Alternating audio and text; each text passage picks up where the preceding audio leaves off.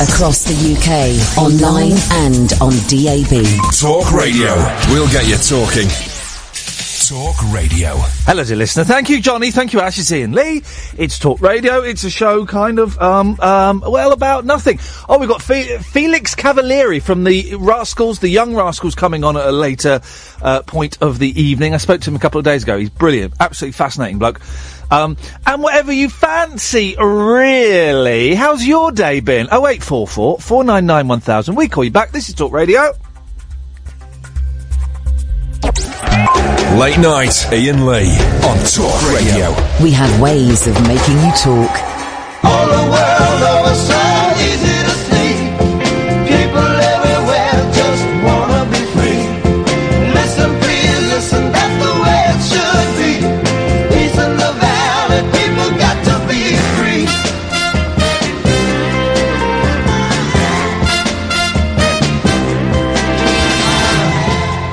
You should see.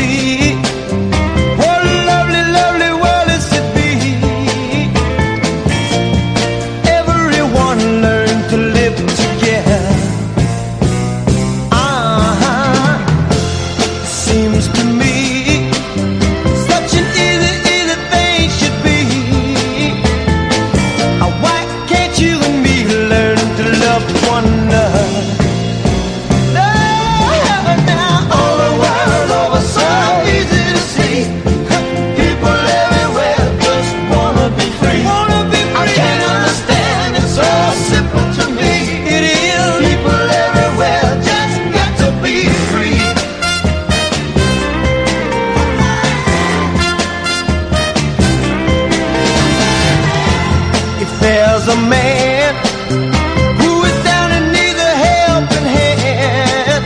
All it takes is you to understand and to pull him through. It seems to me we got to solve it individually. It ought to you what you do to me. Said no. Yeah, shouting from the mountain.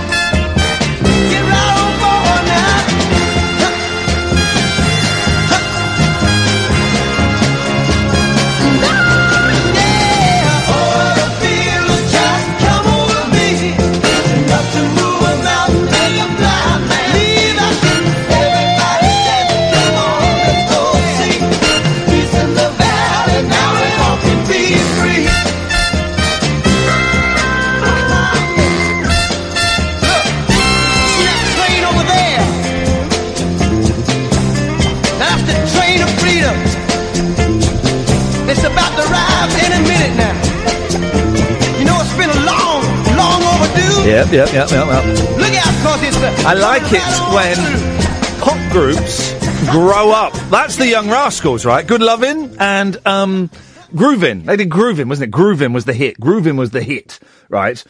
Whoa! I can do. Hang on a second. There we go. No dodgy Wi-Fi, because I just cut you off. There we go, you miserable gits. It was a bonus, and you have been denied the pleasure of the bonus because of your potty mouths. And when I think you have learnt your lesson, then I will let you have the Periscope feed back, and not until then. Okay, you've been told.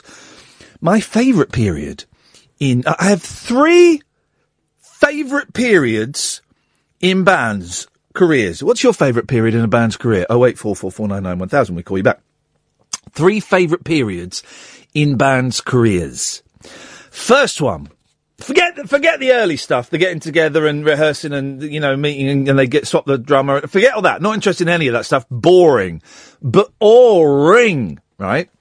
We need some music. If we're going to be talking bands, then we need some appropriate band music. Bear with me. 0844 499 1000 is the telephone number. Let's get some appropriate Band music. Here we go. Love Really Hurts Without You from the Billy Ocean Band. So, 3 favourite periods in bands, okay, careers. First favourite period, number 1, and this is in chronological order, okay, and I've just forgotten one of them. Why did I say 3? Oh, yeah. Well, number 1 is when they're a pop band, but they decide they want to grow up and do more adult music. They grow up. We played the Young Rascals there, who were brilliant, right? I'm a big fan, right? We've got Felix coming on later on. And they had a period where they dropped the Young and became the Rascals. They were the Rascals first, and they became the Young Rascals. Then they dropped the Young and became the Rascals. And that song you heard there is from an amazing album called Freedom Suite. It is a double album, right? Bearing in mind they were a pop group and kind of a soul group. One side of the double album is a drum solo. One whole side, and I won't play it for you because it's about 18 minutes long. One whole side out of 4 sides. So the first 2 sides, beautiful, kind of that horn-driven, the funky sound with black girl singers, and it's wah. Side 3, it's some jams. Side 4 is a drum solo. Beautiful, beautiful. We'll play some of that later. When I speak to Felix, you'll hear me call that album, Freedom Suite, a flawed masterpiece. The flaw is the 18-minute drum solo. Yeah. Oh, boy. I mean, it really is. So that's my first favourite period. Second favourite period, and not all bands go through this anymore, and I would like to see bands reintroduce this into the timeline. I've got 4 favourite periods I've just remembered. Second one is when they make a movie. We're big enough, guys. We've conquered music. We've conquered America if we're British, or Europe if we're American. Our shows are amazing. Let's conquer the movies. And hardly any of them ever conquer the movie. Do you know which band I wish had made a movie? And I'm not even a big fan of theirs. But imagine if around 1978, Queen had made a movie. Oh, that would be good. That would be good, wouldn't it? 0844 499 1000. Always happy to talk band movies. Band as in rock groups and also films that were banned.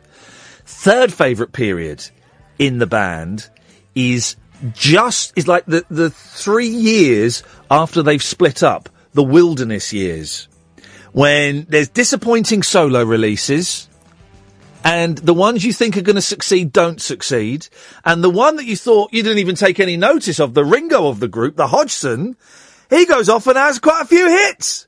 You know which Beatle had the most hits straight after the Beatles splitting up? It was Ringo. He had hit after hit after hit, while McCartney was scrabbling around in sheep droppings up in Scotland. Harrison was, wanging on his sitar, and John Lennon was being boring. Ringo was having hit after hit after hit. Yes, one of them was You're Beautiful. What is it? You're beautiful. You're 16 and you're mine. Okay. We can also talk pedo rock. I did. There are a number of songs that you kind of, and this is in the 70s and the 80s, and you kind of think that was never right. Can I play you? Indulge me, Alan. I will come to you in a minute. Indulge me, right? So my love for the baby you'll. My love for the Monkees knows no bounds, right? Knows no bounds whatsoever, right? Let me play you this Davy Jones song from 1982. He was singing this as late as in his 50s. Hang on a minute. Let me find a better version of the internet. Hang on a minute.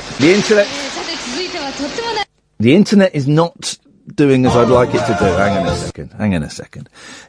My love for the Monkees, okay, knows no bounds whatsoever, right? I'm obsessed with them. I love them. Everything they did, right? Everything they did. But Davy Jones, here you're going to hear him singing this in his 30s. He was singing this in his late 50s, right? Have a listen to this. Listen to the lyrics. And the internet's booting up. It's being very slow. This is live in Japan, okay? Peado Rock Special. Here we go. Here we go. Can I be your steady guide? He's in his 30s. He was singing this in his 50s. Can I take you out on Saturday nights? Why not? Beautiful. It's lovely. Please say yes. Don't put up a fight. Bit rapey. 'Cause I fixed it all right for Saturday nights. Romantic so far, and it's nice. You know I have a car. Cheeky. On Saturday nights, I'm a big star. Okay, everything sounds fine. My friends say watch out. Why? Because of how young you are. But I've been watching you for some time. Think that we're gonna go far. Baby, you'll soon be 16. Yeah, baby, you'll soon be 16. She's not even 16. She's not even 16 years old.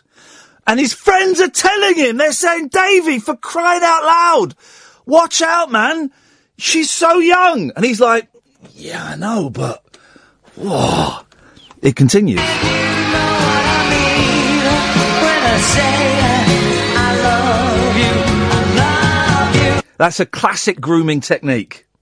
A classic grooming technique, telling a young child that you love them. Yeah, I love you. I love you. Parents don't love you. I love you.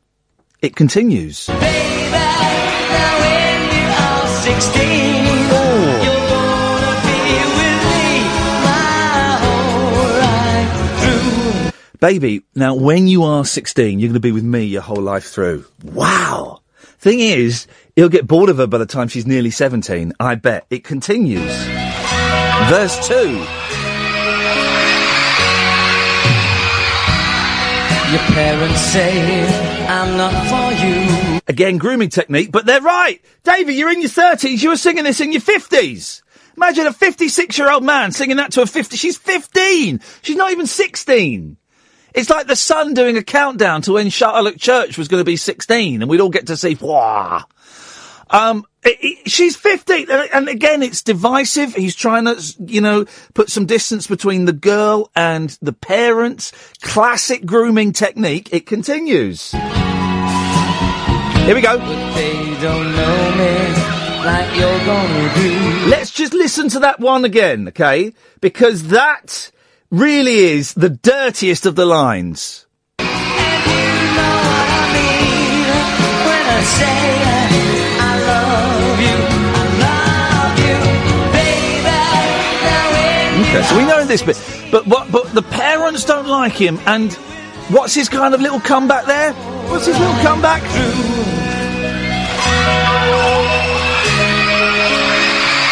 Here we go. your parents say I'm not for you. They've got a point. Here we go. But they don't know me like you're gonna do. Yes, Davey. They don't seem to think young love can be true. You're in your 30s. It's true as the stars that shine in the sky. It's true as I'm looking at you, baby. You'll soon be 16, and you know what I mean when I say I love you, baby. Now when you are 16, you're gonna be with me my whole life. Key change, Davey! Baby!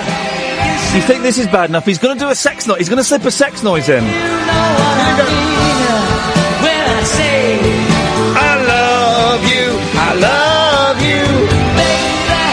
Now when you are 16, you're gonna be with me my whole life. Ooh. My whole life. Ooh. My whole life through. Oh baby, I'm so in love. Now, The thing about, and this is a genre, I did a podcast on this age ago, there is a genre of pedo rock, and the thing about it is, the songs are very catchy. They would have to be, wouldn't they? I'll try and remember some of the other songs. 0844 499 1000. Alan, come to you after this. Gary Puckett and Young Girl. I think he's sending her away, isn't he? Young Girl. Get out of my mind. Does he say mind or life? Let me ask a musical expert. Alan? Hip, hip, hip. The phones don't work. Yes, Alan. Hip, hip, hip. The phones still don't work. Bugger. Never mind. Gary Puckett and the Union Gap. I've heard of it. Sorry? I've heard of it. Young Girl! Get out of my mind. Is it Get Out of My Mind? Yeah. In that case, he's a pedo. In the song. In that case, he's a young girl, get out of my mind. Your love for me is way out of line. It was way out of time. Well, okay. Better run, girl. You're much too young, girl. Why run? Why can't she stroll out? Why are you ordering children to run away from you, Gary Puckett? Gary, more like. Oh dear. Oh dear. We're going to compile a list, and I did have a big list of this before. Well, we've heard the Beach Boys and Hey Little Tomboy, of course. Hey, ye little tomboy. We're going to compile a list of pedo rock, and of course anything by Gary Glitter or Jonathan King. What you got for us? Harris. Well, yeah, exactly. Rolf Harris, there was a story in the paper recently that he was getting in trouble in prison. I don't mean shanked.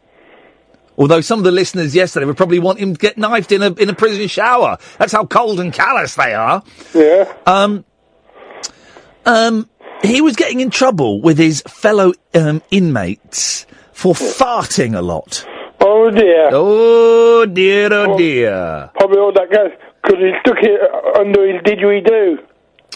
I don't, and he also was getting in trouble, and I deliberately don't read out, by the way, literally no other phone calls tonight, which is good, because the phone controller in my studio is broken, but literally no phone calls tonight. I've got a feeling, Alan, the wheels have come off this gravy train. Oh dear. Oh dear. Car crash radio. Car crash radio, sir. 0844 499 1000 if you want to take part. Please call. Please, God. I mean, I don't want to sound desperate, but bloody hell, please. I'm literally begging you to call in for If you want about the cost, don't worry, we call you back. We call you back. Don't worry about the cost, we call you back. That's what it's all about. That's what it's all about.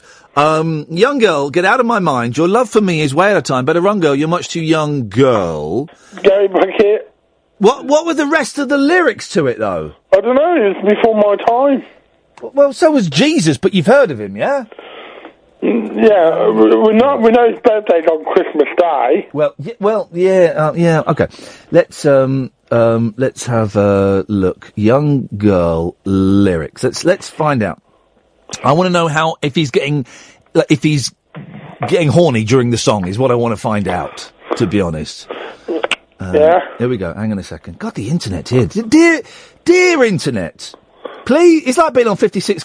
The page is literally loading up a line at a time. With all the charms of a woman. Oh, she's a tease. I've got the lyrics on Google. Go on then, recite them, please. Young girl, get out of my mind. My love for you is way out of line. Better one, girl. So it was line, not time. It was line, not time. Thank you, Alan. Okay. With all the charms of a woman, you kept the secret of your youth.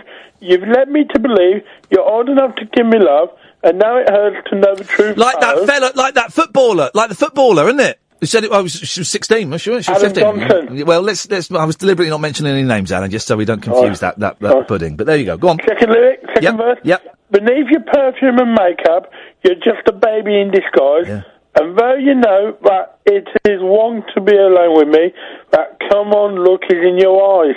Oh. Yeah. Now, the thing is, right, this has been played at virtually every party I have ever been to in the 43 years of my existence. And here's pedo rock. It's catchy. Continue. Right, third lyric.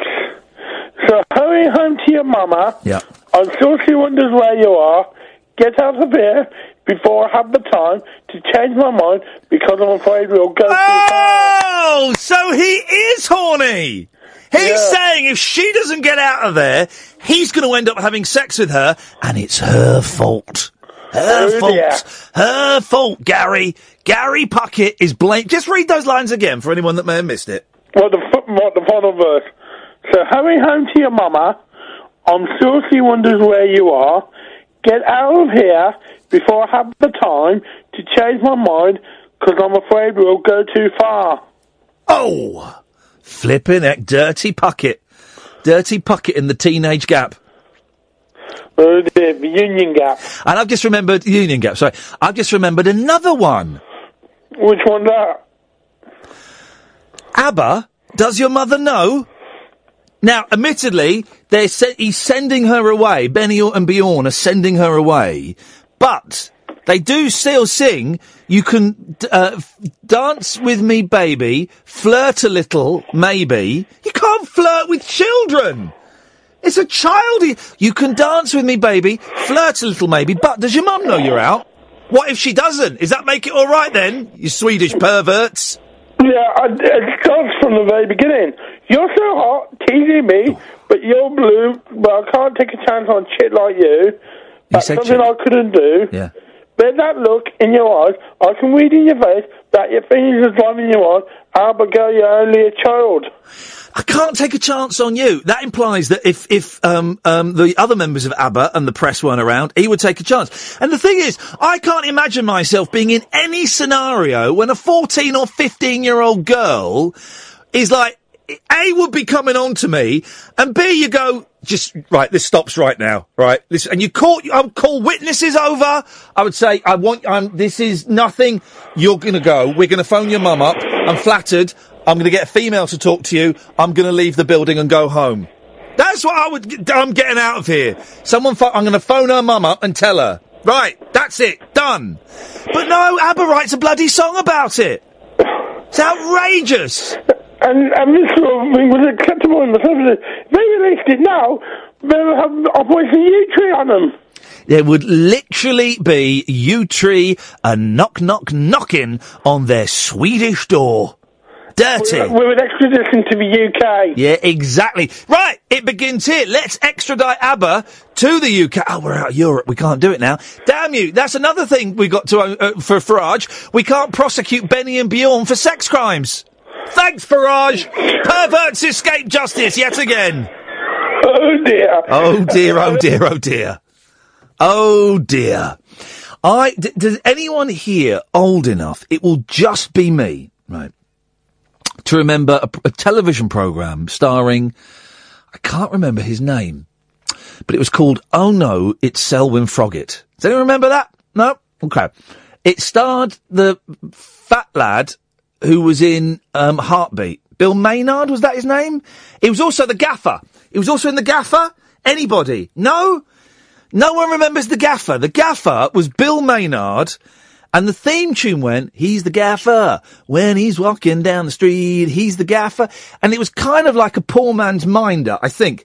That's irrelevant. What is relevant, Bert, I'm coming to you in a second, 0844 499 1000. What is relevant is Oh No, It's Selwyn Froggatt, right? I'm speaking to a tiny percentage of the listeners at home now. Does anybody think that they could remake Oh No, It's Selwyn Froggatt with Alan Caddick? Anybody? Anyone? All I remember about Oh No, It's Selwyn Froggatt, if my sister's listening, she will know exactly what scene I'm going to talk about, where he put on a disco and he had a road cone on his head, and that's all I remember. I think he was like the British Rain Man. I think that was the joke. Oh No, It's Selwyn Froggatt. Anybody? We don't talk about old TV programmes very often, but on this one, I could do with a little bit of help. And if Caddick was to remake it, oh dear. 0844 499 1000 is the phone number. Bert, coming to you after this. Carpet Martin reminds me of one that even as a child, I thought was weird. I remember it being sung by two people. The first time I remember it being sung was by Potsy Webber on Happy Days, right? The second time, and this is the version that you may remember, dear listener, 08444991000, Sasha Distel, Thank Heavens for Little Girls. Ooh, that was, and also not as catchy. Distel's perhaps greatest crime was that it was not as catchy. Gary Puckett, both those songs that we've had, right? Puckett and Jones. Baby, You'll Soon Be 16 and Young Girl.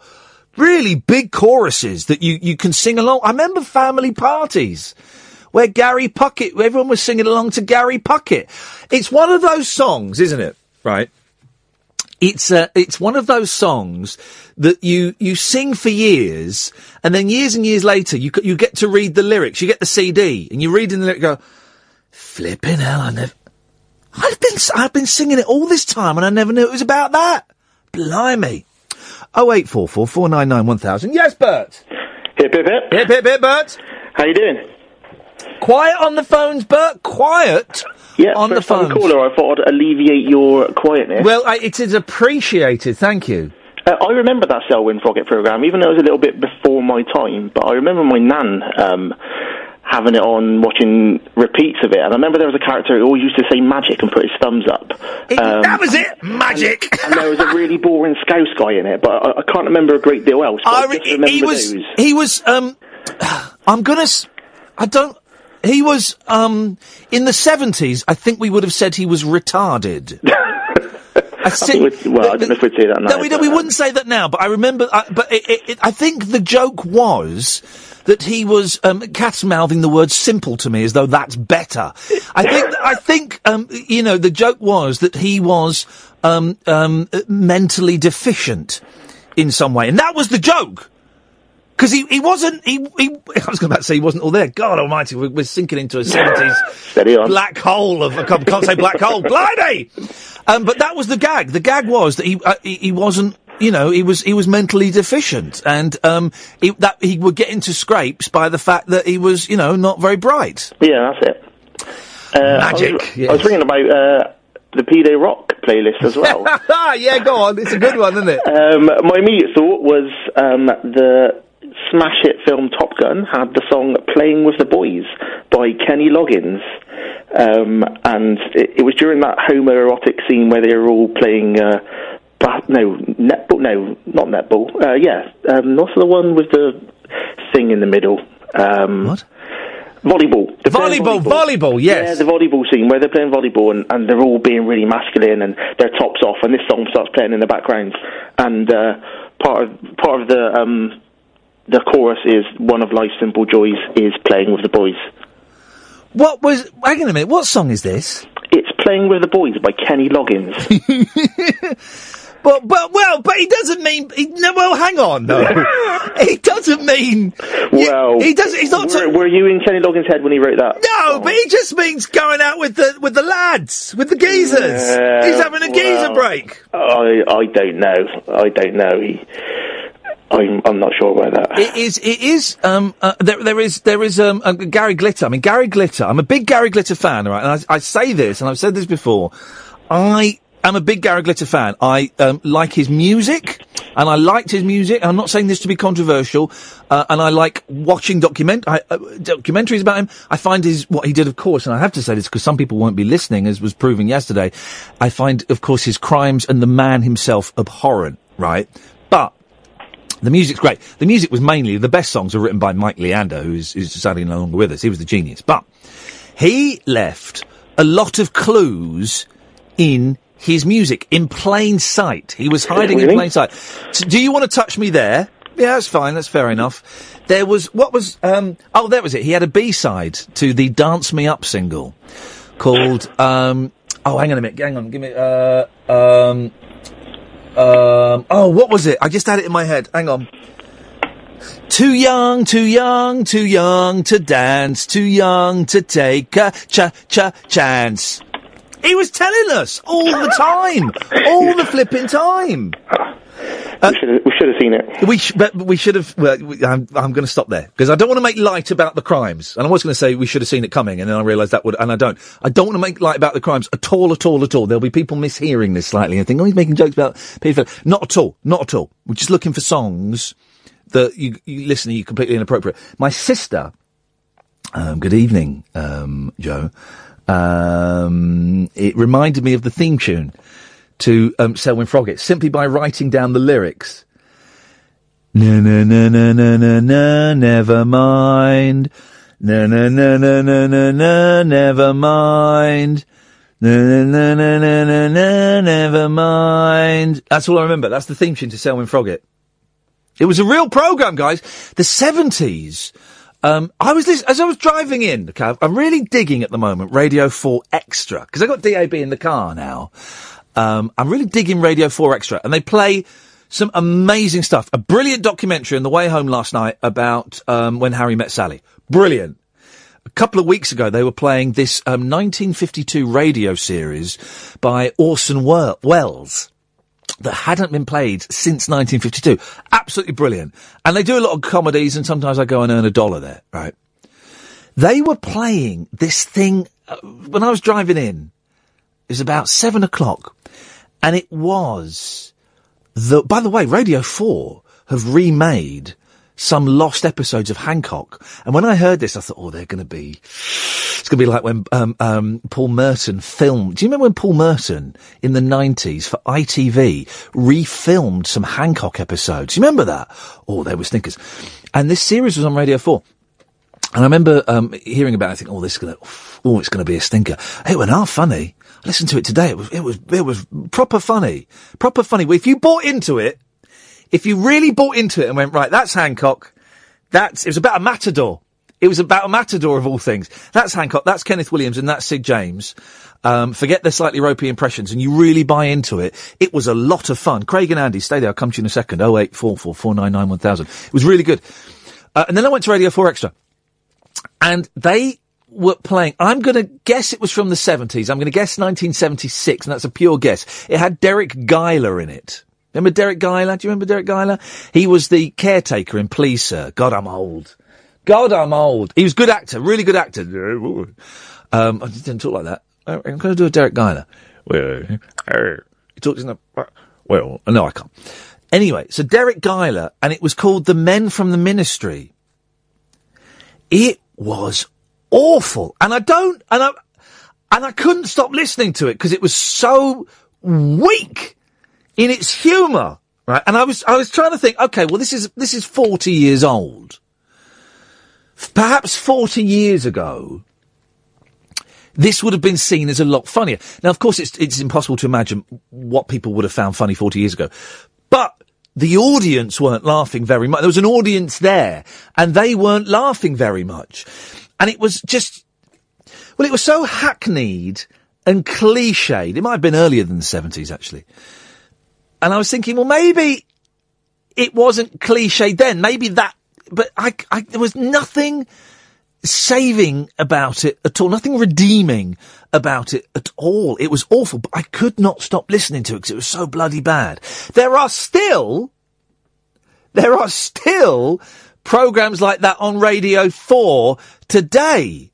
There is one, and I have to be so careful because I tweet this stuff now. And I've got to stop tweeting because I don't mean to do it to be rude. But I've tweeted while something poor has been on the 6:30 comedy slot on Radio 4. And then one of my followers has gone, yeah, I produced that. I've done that, and I've had a couple of conversations with people where I've apologised, and we've kissed and made up. So I'm not going to mention any names because I think that would be unfair. But there are I can think of two the series that have recently ended on Radio 4 comedy shows that are just. Oh, I mean, it's like, was this 1952? What are you doing? It's radio, man, you know it's radio, and you can build anything, you can be anywhere, and you can do anything for pretty much free, with sound effects and stuff, pretty much for free. You can create any kind of atmosphere. And instead it's just these lumpen, wooden, lame scripts that would have fitted in the 70s. You know, just awful. Anyway, I'm going off on a rant. Craig, Andy, Triss, stay there. 0844 499 1000. Selwyn thinks he's scored, never mind. Planning trips abroad, never mind. Stratford is his aim, to share in Shakespeare's fame. The committee knows his game, so never mind. So never mind. There were a significant number in the 70s, 0844 499 1000, of really boring comedies that were kind of set in Yorkshire.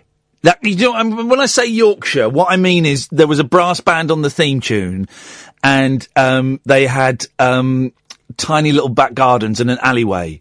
You know, like at the back of the houses in Coronation Street. They were like that. So Yorkshire is a massive generalisation. I'm from the liberal elite media, of course. I have no idea what you people get up to. So there was Selwyn Froggatt. There was a Bit of a Do. Remember a Bit of a Do? I'm so old. I'm talking to children. A Bit of a Do. Shine On Harvey Moon. There was the one about the funeral parlour. That wasn't Harvey Moon, was it? The funeral parlour. Anyway, we'll get there in the end. Andy wants to join in. Good evening, Andy. Oh, hip, hip, hip. Hip, hip, hip, Andy. Aye, that's magic, that is. I remember Selwyn Froggatt. It was rubbish, wasn't it? It was rubbish, but, you know, it was kind of gentle humour, you know, gentle humour. So not funny. Not being very nice to a man who was a little bit, shall we say, uncomplicated. Yeah, he was mentally undeveloped, wasn't he? That was the joke. Yes, he was. That was the joke. That was the joke. Oh, the 70s. No one mentions that. Everyone mentions Love Thy Neighbour. Oh, it's racist. Wait a minute, what about Selwyn Froggatt? They were mocking, mental illness. I missed the 70s. I recently saw an episode of On the Buses. Oh, yeah. On the TV. And, you know, while I kind of remembered it fondly and watched it and kind of chuckled a little bit, it really was very weak. Yeah, no, I think even at the time, On the Buses was considered to be poor. Yeah.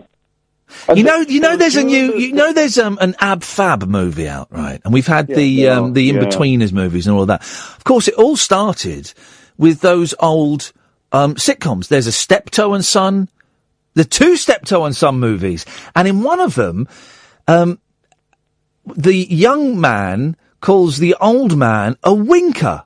I'm sure he does. So there's two Steptoe and Son movies. There's, I think, two On the Buses movies. Ooh, there's two On the Buses. Now the movies are actually not bad. Yeah. I tell you the movie I liked, and I tell you why, because I saw it at a young age. I was prepubescent. Bear with me.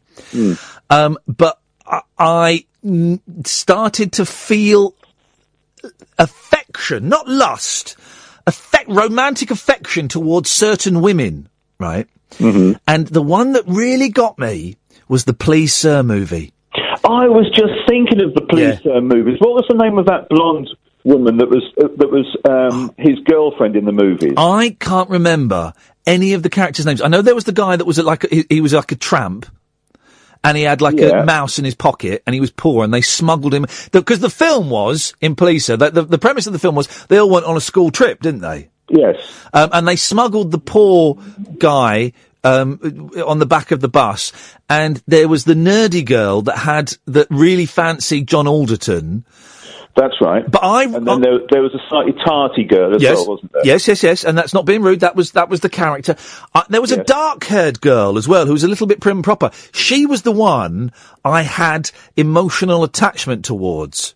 Really? Yeah, I didn't go for the tarty one. Isn't that funny? You didn't go for no. Good film. That was a good film, that, the Please Sir movie. Yeah, it was a good film. Yeah, exactly. And another one, here's another one from the 70s that would never be allowed now, is Mind Your Language. Yeah, I watched that. Here's the thing, right? About a year ago, I was talking about that in Another Life. and I decided to go and watch an episode of it to see if it was racist. It's not racist at all. Isn't it? Isn't it? It's a bit stereotypical, though. It's stereotypical. Yeah, they are racial stereotypes. You know, there is. There is the sexy French woman who lives. I believe she lives in Cornwall now, and there was the Indian man, you know, who waggled his head. So there were racial stereotypes, but it was, if anything, it was all about cohesion and communities joining together and being able to laugh and appreciate each other's differences. It wasn't that funny, but it was actually quite charming. Did they make a film of Mind Your Language? I think they did, yeah. And there was also a subsequent series of it a few years later that was extremely terrible. Yep. I'm good. Well, tomorrow I'm going to find the film and watch it. It was, what was the name of the guy that was in it? Really good actor, Barry, I can't remember. Barry Edwards? Was it Barry Edwards? Something like that. If I was on Mastermind and the time was ticking away, I would say Barry Edwards. It's always best to give an answer on Mastermind rather than passing, because they... And the Indian Barry guy Evans. on it was... Evans. Yeah. Barry Evans, that was it. Yes, thank you, Catherine. The Indian guy that played the Indian character in it was the same. He was like the stock Indian actor that was on everything. Yeah.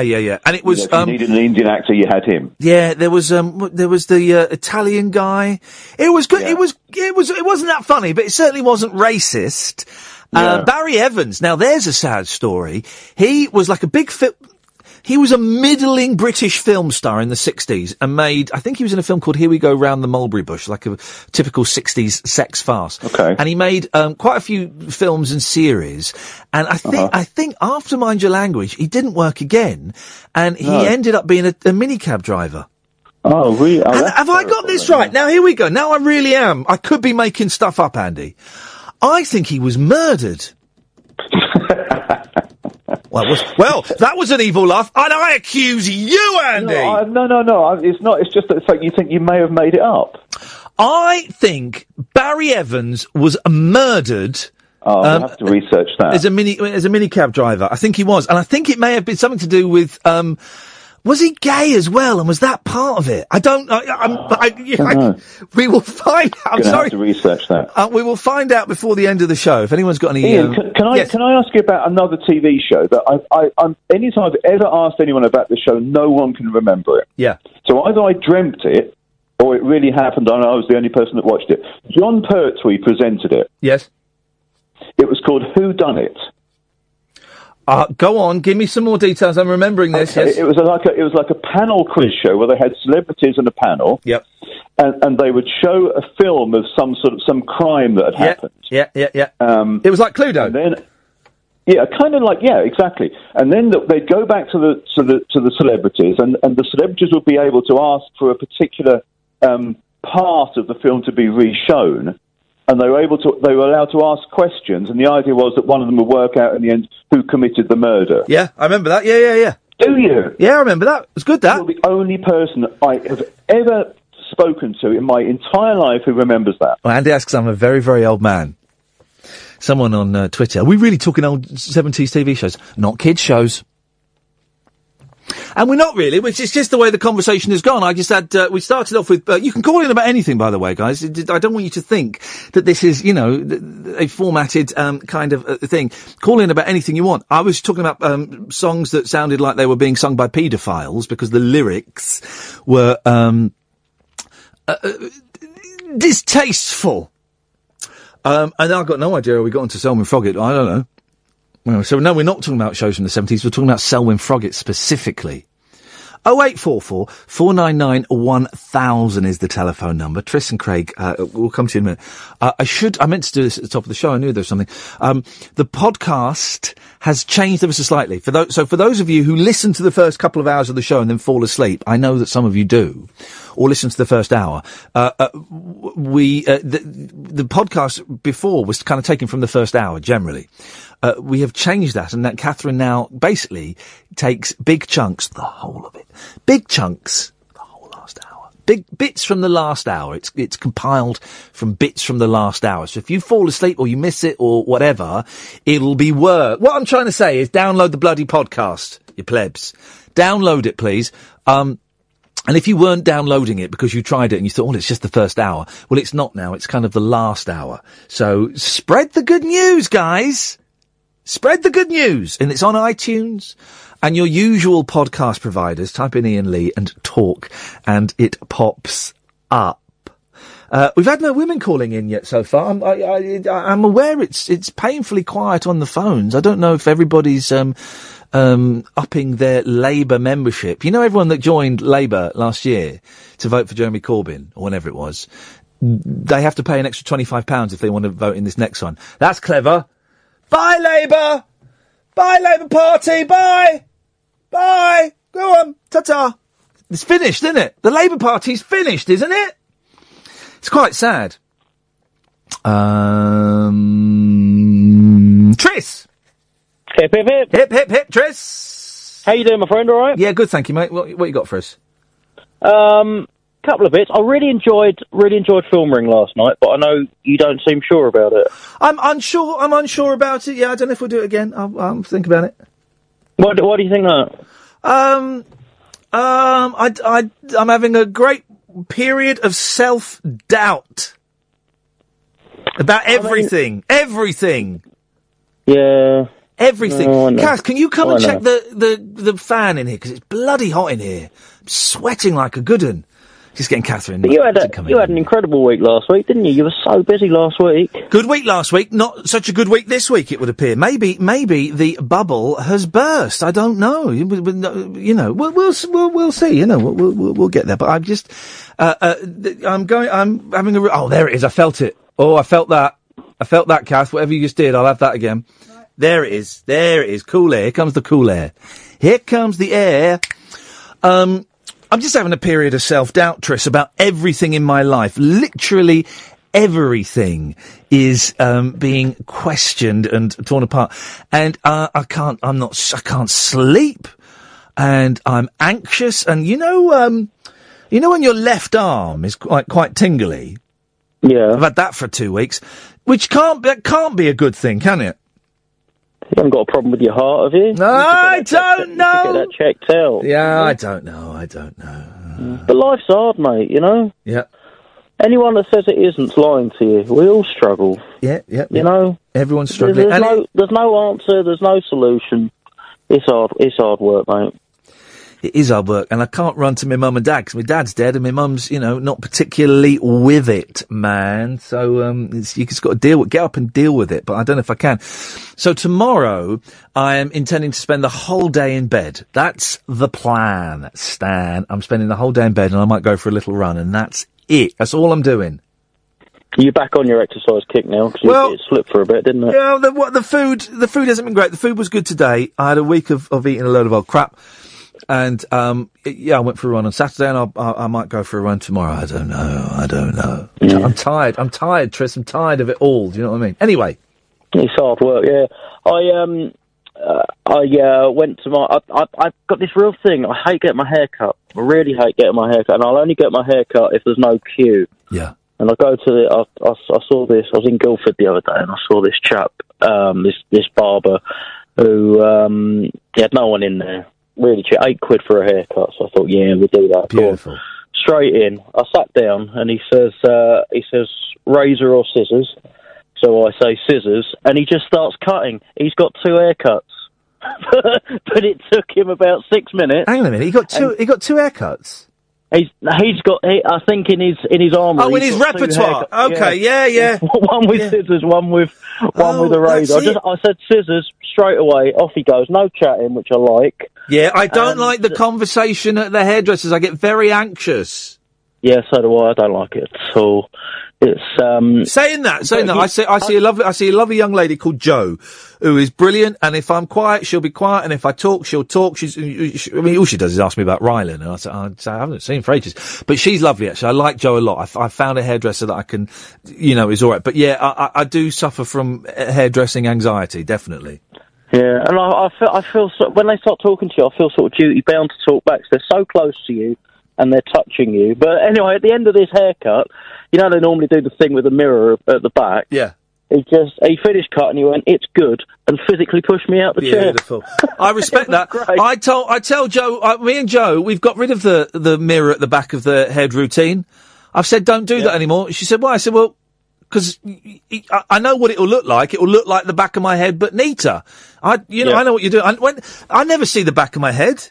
I know that she's done a good job. She's done, got it's all wherever I want it, all straight. And so I don't need to see the back of it. Beautiful. Yeah, let's just save that and let's get out. He was great, yeah. And I'm not a vain man. It's just make me a bit neater. That's all I need. Triss, that's exactly how I'm going to do the rude thing now where I cut you off because I have no fader. Oh, and I cut you off before I said that, so you wouldn't have heard it. But I have no fader. So if I cut you off rather quickly in these phone calls, it's because I have no fader. Craig, stay there. 0844 499 1000. So, Peado Rock, Selwyn Froggatt, and not looking at the back of your head when you've had a haircut. That's an hour of radio down, guys. Talk Radio. Yes, dear listener, this is Iain Lee. This is Talk Radio. What are we talking about? Peado Rock, Selwyn Froggatt, not getting, and not looking at the back of your hair. Well, hairdresser anxiety, just as a whole, really, because it's a tense time. I need to get a haircut as well. It's a tense time, guys. 0844 499 1000. We call you back. I'm Iain Lee. This is Talk Radio. Late night, Iain Lee on Talk Radio. We have ways of making you talk. 1, 2, 3.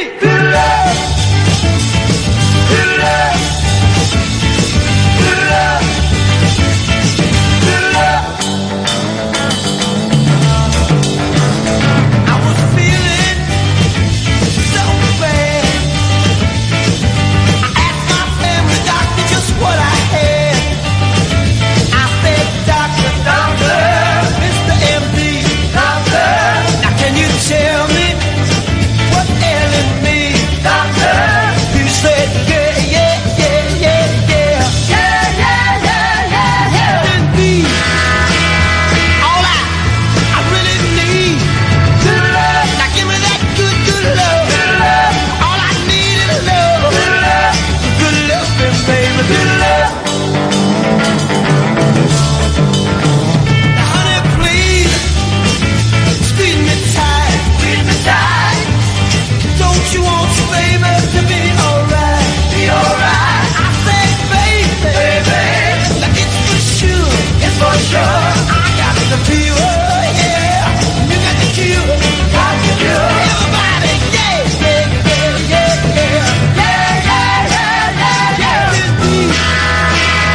All I really need. Now come on, now give me that love. All I need is love. Good looking, baby, good love.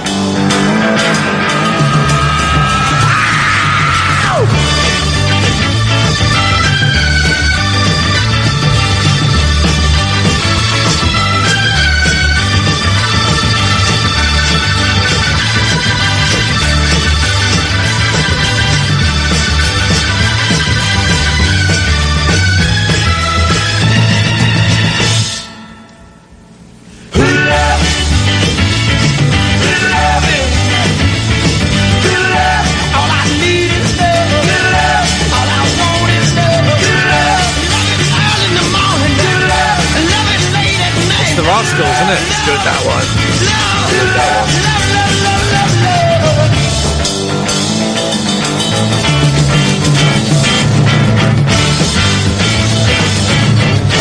Yeah, that is good. That is a good song.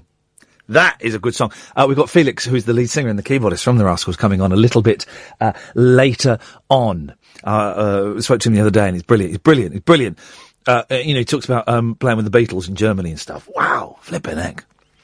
0844 499 1000 is the telephone number if you want to give us a call. We're all a bit tired. It's Tuesday night. It's been really crappy weather. We're all a little bit tired and feeling a little bit fragile. So we're gently picking our way through the show this evening. What have we talked about? Peado Rock, songs by, I'm not suggesting that the artists are in any way, have those tendencies, but the lyrics you kind of think, you're singing a love sexy song to a child. It's not appropriate. Gary Puckett, young girl. ABBA, Does Your Mother Know? Davy Jones, Baby, You'll Soon Be 16.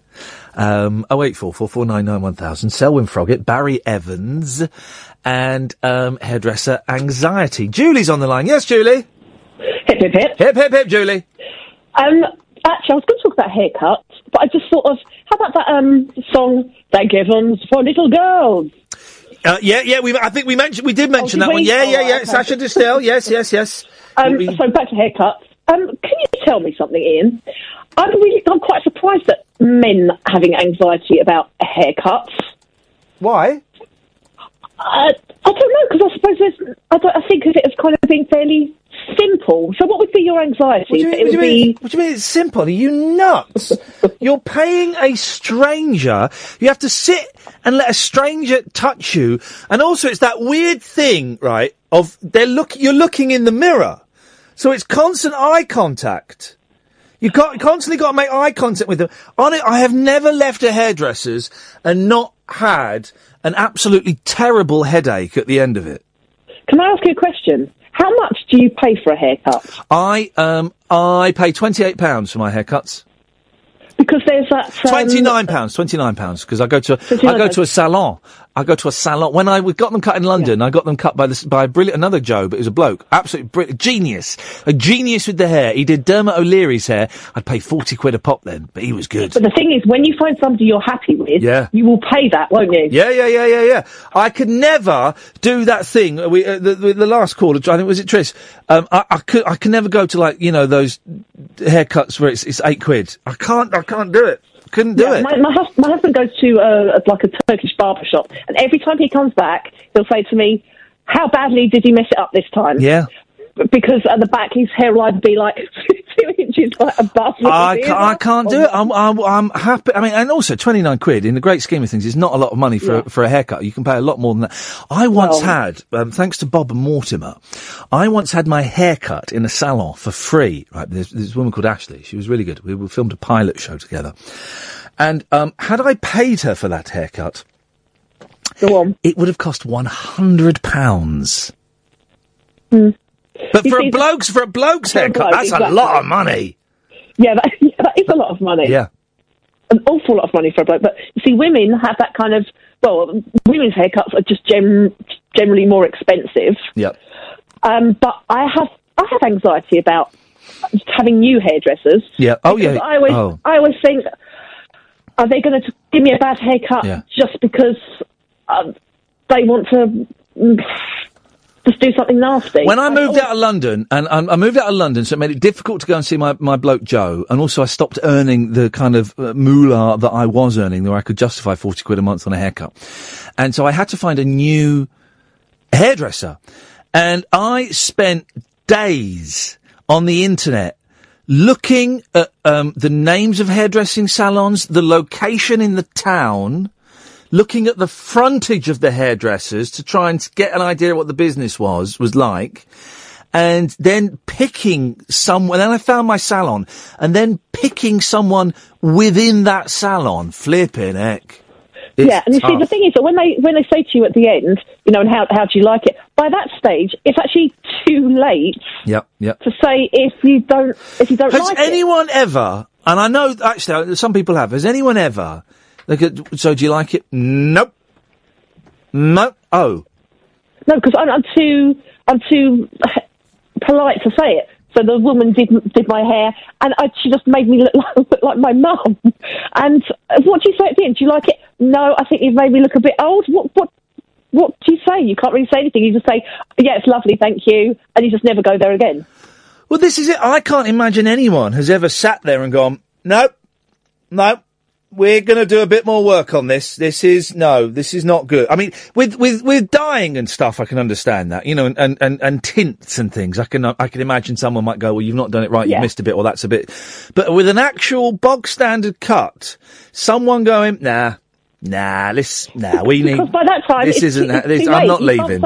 You can't say stick it back on, and you know that if you say that you don't like it, then the person who's just done a bad haircut on you has got to try and make it right, and then you don't trust them to try and make it right. Here's another thing as well, the tip. Flipping it. The tip. I haven't tipped for years just because I don't get it. I put what I do with the place I go to now is I put Christmas when they have like the Christmas pot. I put 20 quid in there at Christmas. I do that. That's all the tips for all the year. Sometimes I don't get my hair cut at Christmas. Yeah. Okay. Do you have somebody different wash your hair to cut your hair? Huh? Do you have your hair washed when you have it? Yeah, of course, yeah. So usually in my salon, somebody different washes it to the person who cuts it, or maybe who dries it, and then it's like I don't know which person to give them tips to. This is, and you ask why I have anxiety? Really? You see what I mean? I just thought that men's haircuts. I didn't think that men were bothered by it. If I'm honest, Julie, I'm going to do that rude thing where I cut you off because I haven't got a fader. Yes. Sad news. A lot of you have been asking me to get Anders Weberg on the show. Who's Anders Weberg? He's making the film that is 720 hours long. He's just replied, basically saying no. So that's bad news for fans of Anders Weberg and films that are 720 hours long. Hey, Paul goes to gets his haircut at Joe's. Say hello to Joe next time he's in the one in London because he's good. He's brilliant. Look, why does this person... I've had this person set up 3 separate Twitter accounts this evening to have a pop at me. Oh, and I'm seeing the police this week, so that'll get that sorted. I'm seeing the police this week. Yep. You know who you are. I'm seeing the police this week. I've got an appointment booked in, and I shall be giving them your details. Oh, and all of the screen grabs. Thanks for that. Craig! Ian. Craig. I've got 2 Peado songs for you. Thank you very much indeed. There's a start to a phone call, yes. But, did you ever watch Talking Pictures TV on Sky or... I don't know what that is. Well, it's a films channel. It's a free channel, even on Freeview it's free. Yeah. But it plays, mostly it plays 50s and 60s films. Yeah. And there's loads of musicals and British rock bands playing in music songs, movies. Oh, I don't have Sky. Will it be on that? It's on Sky. It's a free channel. I don't have Sky. Will it be on that? It's on Freeview as well. I don't really have Freeview. We have a Sky. Well, we have the Sky box, but that's Freeview now, isn't it? Because we don't pay for the Sky. Okay, right. Even if it hasn't got a Sky card that's active, you can still watch this channel. That's how to do it. 343 it is. I got yes, okay, that good. Well, I'll and they show all the old bands in movies, do they? Yeah, there was like a Jerry and the Pacemakers musical. Ferry Cross the Mersey. Yeah, I paid a fortune for that on DVD, hooky DVD. It's terrible, and it's got Savile in it. Yeah. But there's loads of them, and it's like Tommy Steele films, all those sorts of things. My boys, one of my boys' most requested film clips on my phone is Tommy Steele singing Flashbang Wallop. The boys love that. They think it is... Have you ever seen that clip? Maybe as a kid. Oh, mate, go on YouTube. Tommy Steele, Flashbang Wallop. It is... it's about 6.5 minutes long. It is an absolute masterpiece. A man at the peak of his performing powers. It's incredible. I will watch that. Catherine, sorry, it's getting hot in here again. Can you come and have a little look at the old doodah? It's getting very, very hot in here. Very hot, Craig. And it can't be the excellent conversation. It's boiling. I'm sweating like a pig. It is warm, isn't it? What have you done? You've done something. Don't. Today. Steady. Oh, auto. No. But hang on, we're just doing the 33, what is it on? 33? It was on 33? Flipping heck, Craig. She put it on 33. Well, no, you were the last person to touch it. I don't do Celsius or my app. I know do I, but I like it on 16. This doesn't go down to 16, it only goes down to 17. It was up at 33. Yeah. Flipping Ada. My BBC weather, all my apps are Fahrenheit. I can't stand the new Celsius. Yeah, I'm old money as well. I was that strange generation where I prefer centimetres, but I can do inches, but I prefer centimetres. But I measure myself in feet. That's it. And I still do miles. and I'm pounds and ounces. That's it. Yeah. Definitely. I'm 47, so I'm about 5 years older than you and I. So it's that sort of era. Yeah. Anything else, Craig? The Peado song. Oh, yeah, go on. Well, ABBA's got previous, because they got Dancing Girl as well. Well, how old is Dancing Girl, though? She's young and sweet, only 16. Well, 16's legal. And in Spain, up until recently, it was 13, wasn't it? The age of consent. 13! They've just... One of the states in America have just put a law through saying 12-year-olds can't get married. You have to get your parents' permission, mind, but 12. And the other one, it's a bit of a joke one, isn't it? But Save All Your Kisses for Me. I'm not going to... Brother of Man and not Pete. No.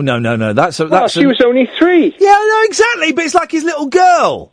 I said it was a joke one. Well, I'm going to give you a joke one right in your hooter in a minute. My fist, I'm going to punch you, is what I'm trying to say. Yes, Ed. Hey there, Vivian. Hip, Ed. Is this an okay volume? Hello? Yes, hello, why? No, I'm staying for a conference in a hall to residence, so I'm just trying to keep the volume. It's a good volume for me.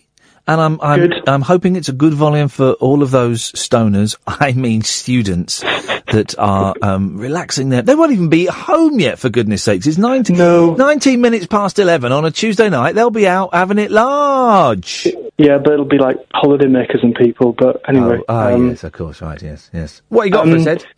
Well, I didn't want to keep it too formulaic, but I was hearing what you're saying about 70s kind of sitcoms and 80s sitcoms. Yeah. And it just, you probably talked about this before, but one of the people I think is really interesting, who was massive when I was a kid, and he retired from public life because he got ill, but he was huge, Richard O'Sullivan. Richard O'Sullivan. I knew you were going to say it. Richard O'Sullivan, one of this country's greatest ever actors.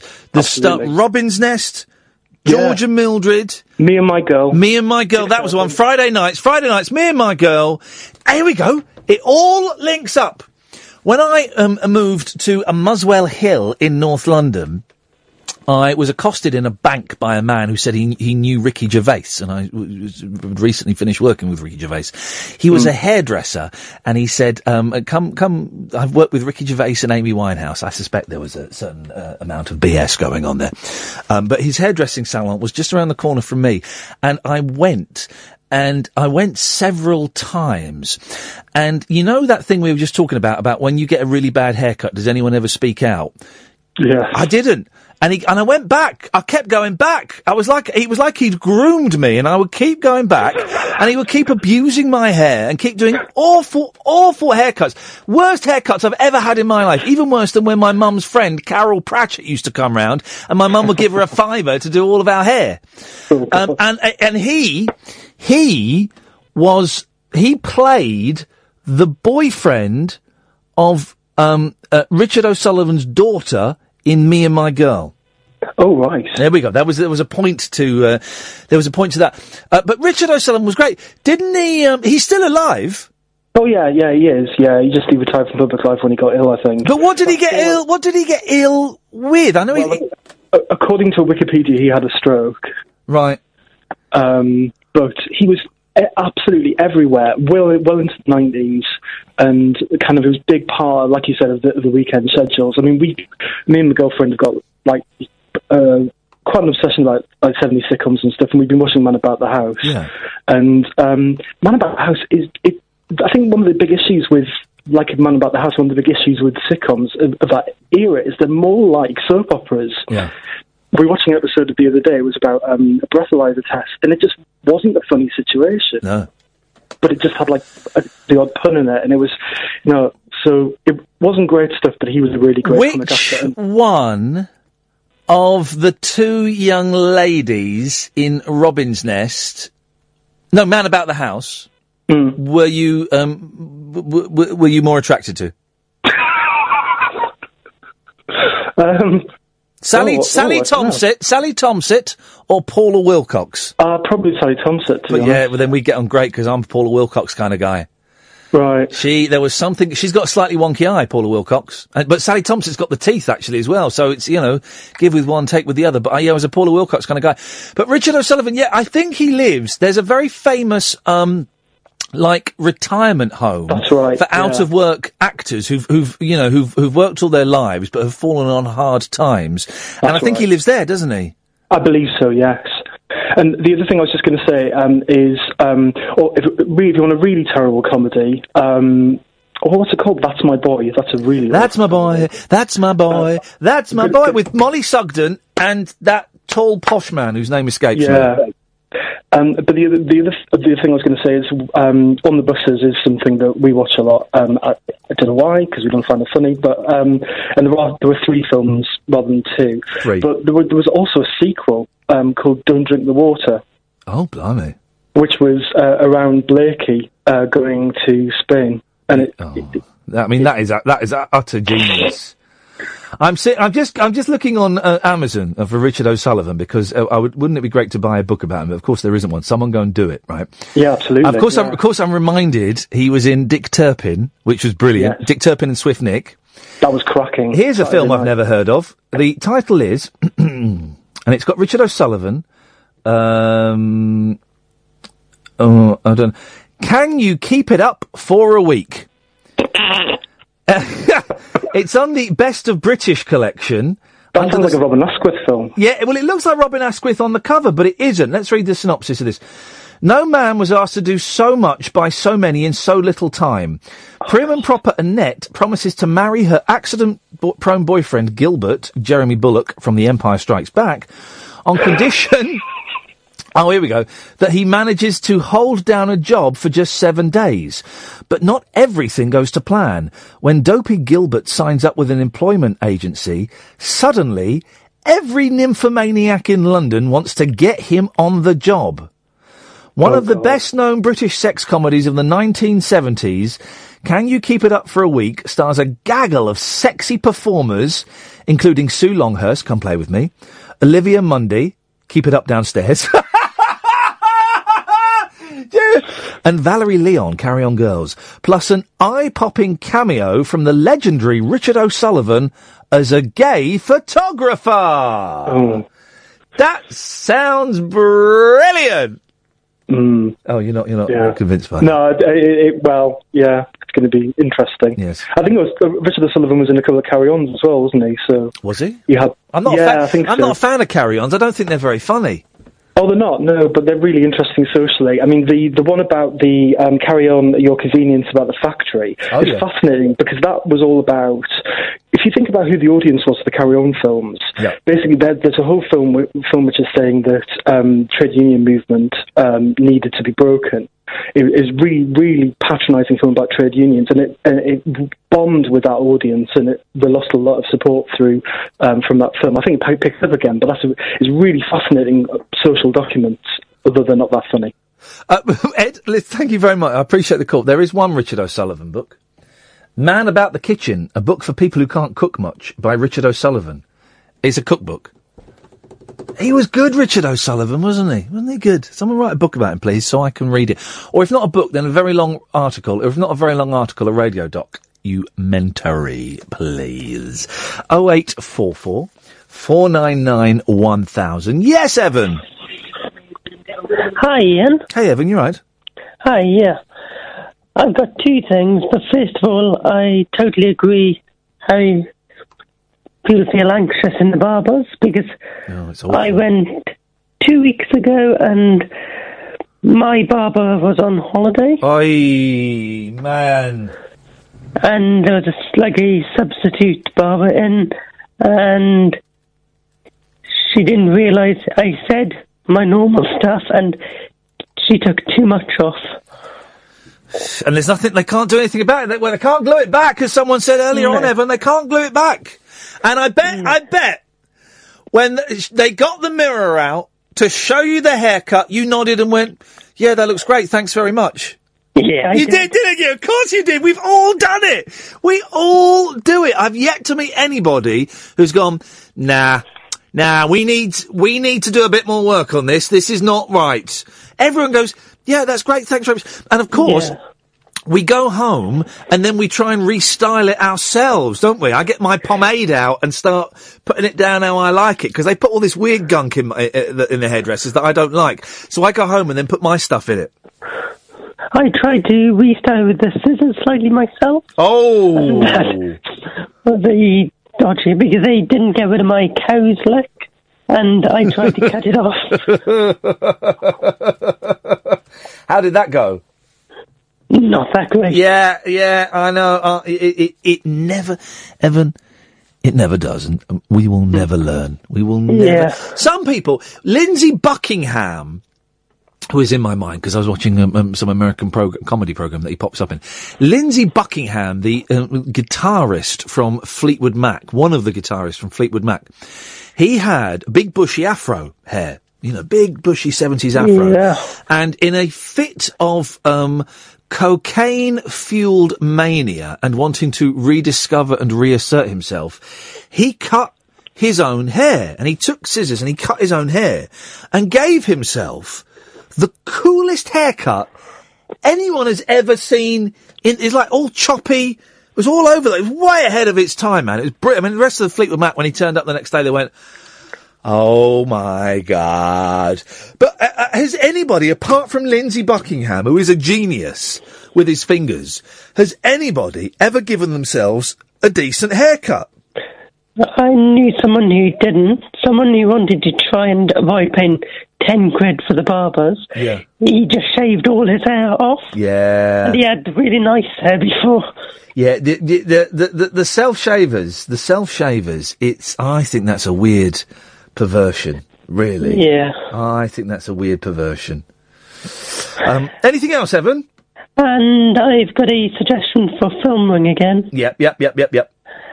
And it's a documentary. Yes. It's called Searching for Sugar Man. Oh! What's it about, Evan? Tell me what it's about. It's about a American singer who wasn't that well known in America. Yeah. And at that time in the 70s, South Africa was quite cut off. Yeah. Then someone got his album in South Africa. Yeah. Then it started being really well known and he became like a bit of a celebrity in South Africa. Yeah. And he wasn't heard of at all in America. And then there's a unusual twist in the middle, which I won't give away. You are describing exactly how I describe that film. It's one of my favourite films. And when I worked in another place with Catherine and a young lady called Kelly Betts, and I watched that film, and you can't help but be moved by it. It's a slight cheat, like all documentaries are.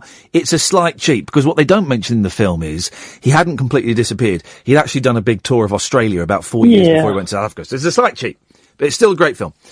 And I would go into work every day on air and tell the story of Searching for Sugar Man.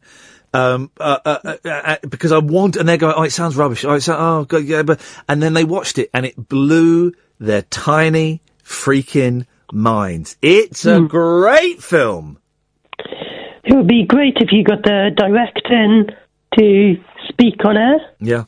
It might be tricky because that's a big one, but it's not impossible. Evan, thank you very much indeed. I'm going to give it some consideration. I don't know if Sugarman is necessarily right for this, but if you've not seen it, it really is one of the best rockumentaries. The other one that's good, and although I did interview them, the people in it, and one of them was a dick, was Anvil. Have you seen Anvil? Oh, Anvil's good, right? Anvil's brilliant. It's weird. Everyone thought it was a spoof because it's like Spinal Tap, and the drummer in it is called Rob Reiner, which is the director's name of Spinal Tap, and it's about this heavy metal group, right? And they were sort of touted to be the next big thing, but they never quite made it. They were sort of the Bon Jovis and the I don't know, the not the Thin Lizzies, the Twisted Sisters and things, kind of overtook them and stuff. But it's a brilliant film. And I got to interview Lips. The lead singer's called Lips, and Rob Reiner. And Rob was an idiot, I'll be honest. Lips was great, and Rob said, "I don't want to talk about a movie." And and they were arguing in front of me. Lips is going, "Man, Rob, we're here because of the movie, man. I don't want to talk. I want to talk about the new album." And I said, "Rob, we'll talk about the new album, but, you're kind of here because of the movie. And if you don't mind, I'd like to talk about the movie a little bit, And Lips was brilliant. But I'll bring Anvil in, Kath, because I've got it, and it is an absolute... I'll bring it in tomorrow. 0844 499 1000. Gatford, Rocky, Sam, stay there. Come to you after this. Adam is telling me on Twitter that the director of Sugarman died a couple of years ago. And he was young. He was like, I don't say a kid, but he was late 20s when he made that film. So, something like that. 0844 499 1000 is the telephone number. We call you back. No straight to air after midnight. We're not doing that for July, and then we'll kind of reassess it in August. Let's go to Rocky. Yes, Rocky. Hip, hip, hip. How you doing, Ian? All right, pal? Hip, Rocky. I'm all right, thank you, mate. What you got for us? You're sounding good tonight, pal. You're sounding good tonight. Faking it to make it, Rocky. It's all fake tonight. It's all smoke and mirrors. Doesn't matter, though, as long as it works. Faker. You're a good faker. Thank you. Listen, mate, I'll tell you what it is.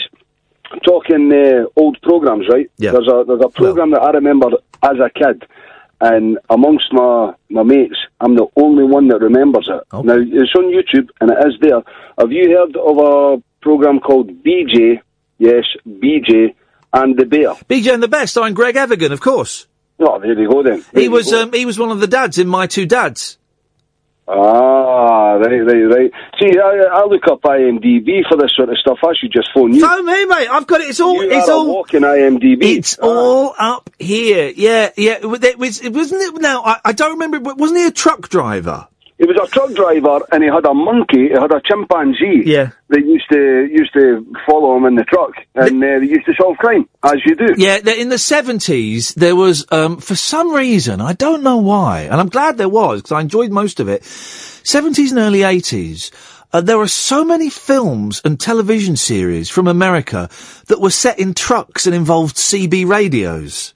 Correct. There was loads of them. Obviously, all the Smokey and the Bandit films. Convoy, which is, I think, is Sam Peckinpah, is the masterpiece of the trucker CB genre.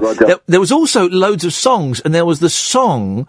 Was it where a guy is talking to a child, a boy? I played this a couple of years ago. Is this you going back to Peado Rock? No, well, no, it's not. It's actually, it's really sad. It's a trucker talking on his CB to a boy, and it's called like Little Bear or something. And he's disabled, and then he dies. Oh no! I remember I played it at Three Counties, Kath, and I can't remember. It's one of the saddest songs. It's like it's the opposite of Peado Rock. It's, someone will remind me of what it's called. People are being very, very busy on, Twitter today, which is great. I was in a good mood there. I was in a good mood when I phoned you. Alright, I can bring you back in a good mood. You're talking about faking it, right? Yeah. And I was listening to a documentary last night about when Harry met Sally, of course, the famous, I'll have what she's having. That scene, right, where she fakes the orgasm, right? Here's the question. And, it was told brilliantly. It was written by, a woman whose name escapes me and directed by Rob Reiner. Or was it Carl Reiner? Rob Reiner. It was Rob Reiner. There we go. And, Rob Reiner said to this woman who wrote it, whose name escapes me, tell me a secret. Tell me a secret about women. And she went, well, we fake orgasms sometimes. And he didn't believe her. And this is like in the 80s, mid to late 80s, right? And this is before people kind of talked openly about orgasms and stuff. And he's going, no, that's a lie. She goes, no, it's true. Sometimes women fake orgasms. And he got, the way she told the story last night, it was such a good documentary. I thoroughly recommend it on the BBC4 Extra website. He got all the women in from the office and said, is it true you fake orgasms? And they go, well, yeah, sometimes we do. Here's the question for you, Rocky. Yes. Have you ever faked an orgasm? I'm just trying to think who could be listening at this. No names, no pack drill. We don't want to embarrass anybody, but have you? Aye, I think we all have. Yeah. And the problem with you and I is there's a little more visualization. Well, yes, exactly. But and again, we're not going to get too graphic because I don't want to. But not at all. There can be things. It can get damp.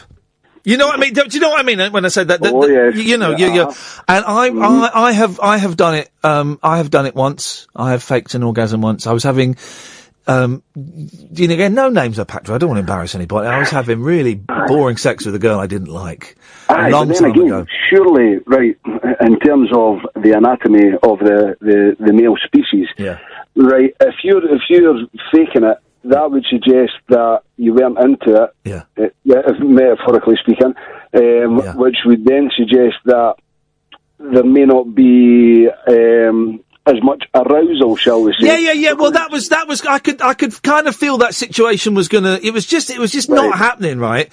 It was happening, but there was no one was really getting any pleasure from it, and I could just feel that downstairs interest was waning, and so I just, one big flourish, and I went, oh. Remember. You think I was going to mention Rise and Damp? Rocky on that bombshell. Thank you, Rocky. You see, it's not talked about. Right now, we all talk about women fake orgasm. Oh yeah, Harry met Sally. I'll have what she's having. But men do it. I think I've only done it once. But men do it. It does happen. 0844 499 1000. Not many women calling in this evening. I don't know why. We normally do pretty well in terms of a gender split, but that's the way it goes sometimes. 0844 499 1000. No straight to air after midnight. We keep taking calls and calling you back. Although the last half hour of the show is going to be me talking to Felix Cavaliere from the Young Rascals. Yes, Darren. Hello, Ian. How are you? I'm fine, Darren. You all right? Yeah, not bad, sir. Not bad. So you were just talking about Anvil, the film. Yes. I went to see it at the London Film Festival, and the director was giving a talk afterwards. The director is Sasha Gervasi, who was a big fan of Anvil when he was in his teens. Oh yeah, he was a fan, wasn't he? It was a labour of love. Yes, it was indeed. And the band disappeared from view for a long time, and then he thought, I wonder what happened to them, and decided to go and make a film about them. Don't give away the ending, because I want Kath to see it. Sorry? Don't give away the ending. Oh no! I'm not going to spoil it. Because I want Kath to see it. I'll bring it tomorrow. It's a cracking ending. In terms of film endings, it's up there with Gone with the Wind. Yeah. This is sort of off on a tangent slightly. Yeah. Because halfway through they were making the film, and the cinematographer said, "Sasha, I need to talk to you. Can we go somewhere private?" And he thought, "Oh God, what's happened? Is his parents died or something?" So he said, "Yes, fine, let's go in the hotel room and we'll have a chat." He said, "Sasha, I've got to know, are these guys for real?" Wow. So even, just the people working on it. And it is, there was a big, you watch it now, and obviously it is real, but there was a big debate around it, was it a spoof and was it a Mickey take? It is, I've not seen that for such a long time, because I was so put off by Rob Reiner's attitude when I interviewed him. I kind of dismissed it. I think I've got a signed copy of it somewhere. Although I may have even got rid of it because he annoyed me so much. I think I got rid of the signed copy of Anvil. Yeah, I couldn't remember which one of them was a bit of a bell, but one of them was. Yes, it was. But it's a good film, and I do worry. No, I don't. I was about to say I worry that I've seen all the good documentaries that, but because documentaries is, proper documentaries, it's kind of, it's sort of a dying art. And by that I mean, there's still loads of good ones coming out, but there used to be really good documentaries on TV all the flipping time. And they kind of got usurped by, reality TV, and you would see things that were labelled as reality TV, and you'd think if this was done slightly differently, this would just be a documentary. If they were just left on their own, this would be a documentary. Yeah, well, that seems to be all the budget went, wasn't it? It was just on sort of Benefit Street type stuff. Yeah, all of that trashy nonsense. Darren, thank you. I'm reminded of the the greatest documentary series of all time. Kath, have you seen 7 Up? Are you a fan of 7 Up? I've got the box set. I love it. And I bought the box set just without realising that another one was going to be on really, really shortly. So I caned the whole box set and I love 7 Up. And we've got to be about 2 years away from another one. I love it. I love 7 Up. There's one guy in 7 Up that dropped out in the early 80s. He went to work in TV and he doesn't appear in it anymore. The premise was brilliant. They filmed all these kids at the age of 7. and then they filmed them every 7 years after. And some dropped out, some, there was the posh guy that you thought was a bit of a knob, but actually, well, he was a really decent bloke, and he did a lot of work for, I think, a Bulgarian charity. And then there was one guy that went and worked in TV, and he was the coolest one, and he stopped appearing in it. Then there was another guy that stopped appearing in it, then came back about 14 years later. It was brilliant.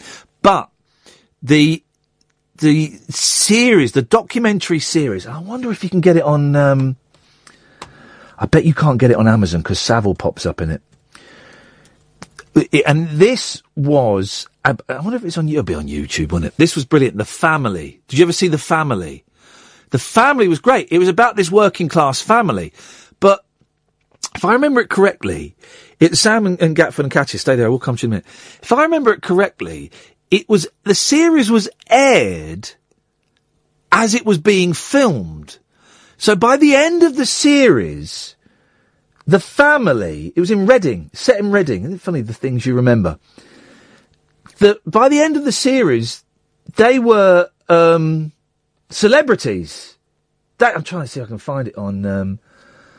I don't think you can buy it. They'd become celebrities. And so the last episode was them being interviewed about being celebrities. It's a very, very strange programme. Must be on YouTube. Katia, I'm just looking on YouTube. Yeah. To see if The Family is on there, because tomorrow I'll be watching the Mind Your Language film. Excuse me, guys. Just indulge me a second. Here we go. Hang on. Here we go. Hang on. Here we go. Hang on. Shh. The problem was to find a family prepared to tolerate the intrusion by a film crew into their every private moment.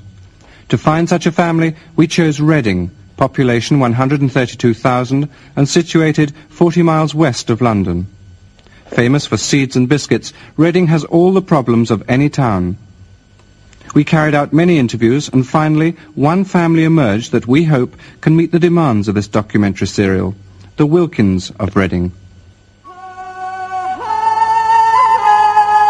It's all there, guys. 2 hours of that. That's my day tomorrow. I'm watching that in bed, Katia. What is it? Why are you still in this country? We voted to get you lot out, and you're still here. What is going on? Yeah, I apologise about that. I'll tell you something, though. Yeah. Yes. Okay, listen to this. Have you been graffitied by racists yet? Not yet. No racist has graffitied anywhere on your body? Also, I'm being very mindful of my accent. I'm trying to sound as English as I can. It's really bad. I'll tell you something. I'm very conscious of my name nowadays. Yes, Katia. No, well, for example, I went to the GP, yes. General practitioner. All right. Well, here's the thing: if you want to blend in, Katia, don't call them a general practitioner. Just say I went to the doctors. Okay, I went to the doctors. Yeah. I went to the doctors. The good doctor. No, the good doctor's a pub. I went to the doctors because I was feeling. I went to the doctors because I was feeling a bit dicky. No, well, say not really. Say it. I was feeling a bit dicky. Here we go. I like you. You're one of the good ones. You're one of the good foreigners. And I want to do everything I can to make sure that you stay for as long as possible and scrounge off of our benefit and welfare system. So I'm going to help you, Katia, to blend in and look like a native. Who's going to marry me? Someone called Phillips or something? Yeah, Phillips. Yeah. Not Roger, because he doesn't exist. And see, that's the thing. So I was waiting in the waiting room, because that's what you do in a waiting room, obviously. And the lady, she called out my name. She said Katia. She was going to say Filipovic, which is my name. And I really jumped out of my seat, and just before she could finish the Filipovic, I was just there. So she didn't finish, and I wasn't like, oh, that's the foreigner. But I shouldn't be like this, because really I've been here for quite a long time, donkey's years. That's quite English, isn't it? And I've paid my taxes really well. Because... But you pay it in euros. No, in British pounds. Thank you. I love the pounds with the Queen on it. She's good, the Queen. I pay allegiance to the Queen, Her Majesty. We don't pledge allegiance to the Queen. Katia, what you're giving yourself away. Okay, what do we do with the Queen? We grovel in front of her. Grovel? We grovel in front of the Queen and we beg her forgiveness. We bow to her. Say, all right, mate.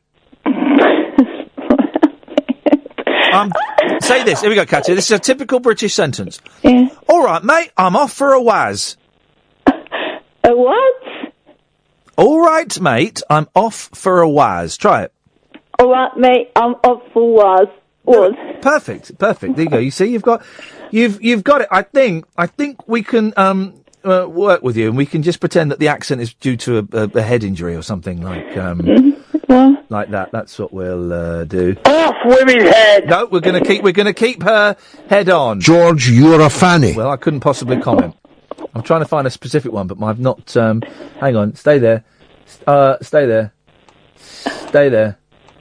Stay there. Oh, no, I got rid of it. Anyway, yes, Katia, what is the point of this call, please? Because you're you're using up good, you're getting in the way of good British folk. I've got English people that want to speak to me, Katia. Right. I shouldn't joke about it, but... Maybe someone can help me here, and I think maybe you must be the man, because I reached out to Radio 4 about this person. Listen to him. Yes. Who the hell is he? Let's see. So, who? I can't. He can't say anything. Hold on a second. Did I miss her? I glimpsed away for a second. Listen. Shh. Who is he? On the electorate since the vote, we may read... Oh, no, that's not him. What are you talking about? Okay, let me rewind this. Does anyone know what's going on with this lunatic? I actually voted Remain, but I'm glad the other guys won.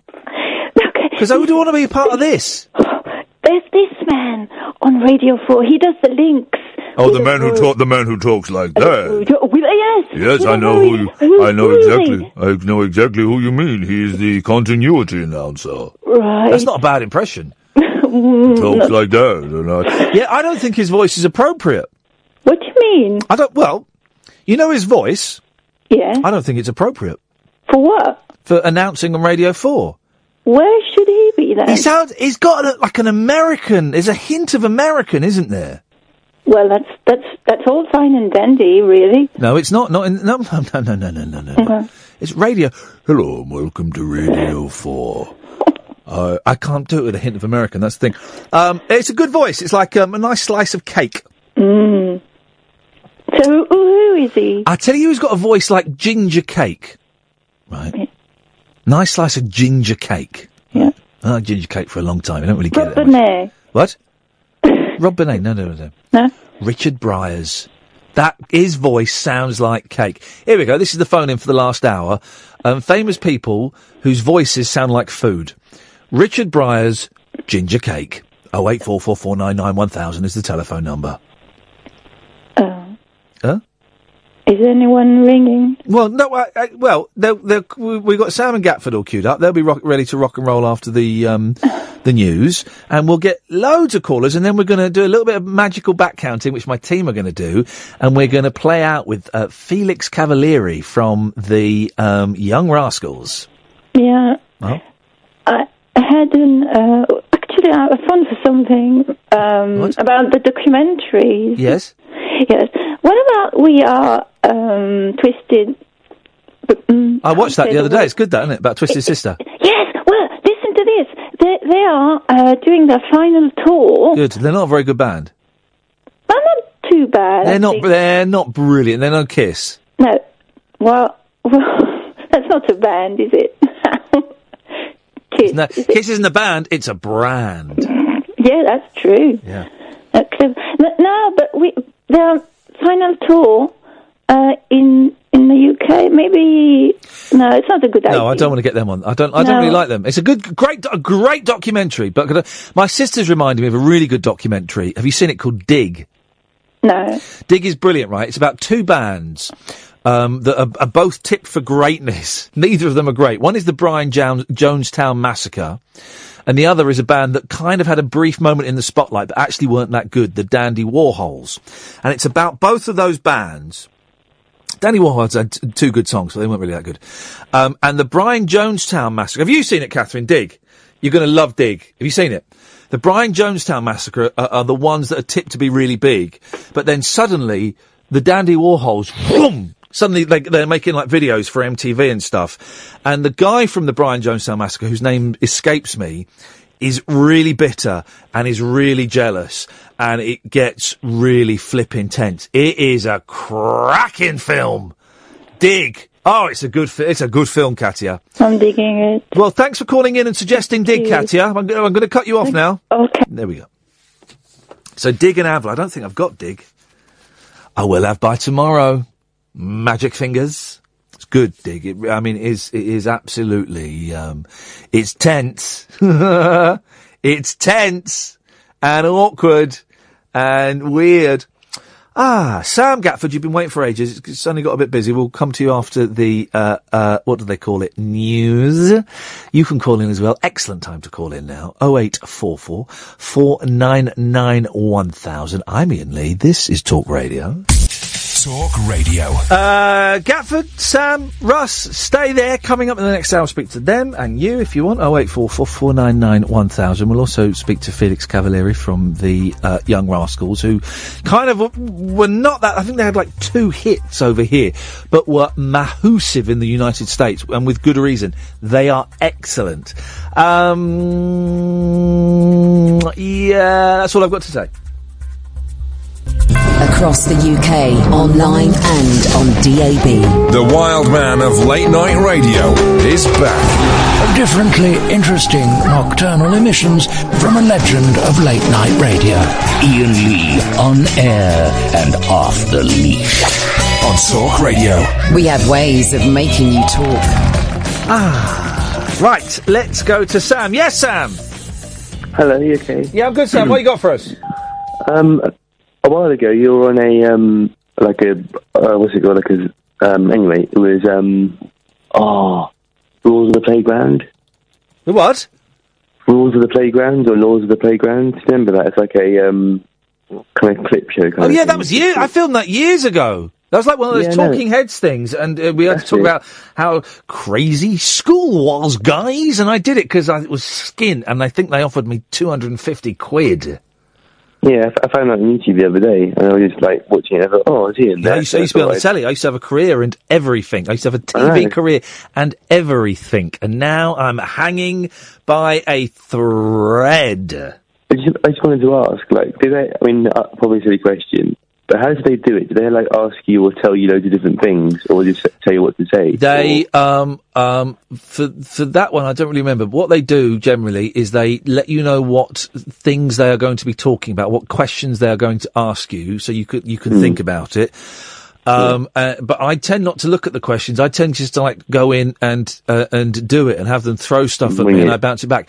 They have done on occasion, several times, they will say, look, we, on loads of those Talking Head clip shows, they'll say, what we really need is we really need someone to say that, Knight Rider, changed the way they live their lives, just to help the story. Could you do that for us? And I think once when I was at my lowest ebb, and I was probably drunk, I said what they told me to say, and afterwards I felt dirty and ashamed, and I've never ever done it ever again. And if they ask me to say something to help the narrative, I'll say, nah, I'm not doing it. It's not my memory. Yeah. Not my memory, Governor.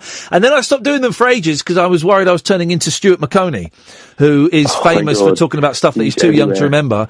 And then about a year ago, I decided to start doing them again because, as I say, I haven't got a TV career, so I don't care about what I'm seen on, and you can get 500 quid for an hour's work. Boom. Yeah, thanks very much. What one was it? Was it on YouTube or something like that? Oh, I don't know. I don't know. I don't know. Loads of my stuff's on YouTube.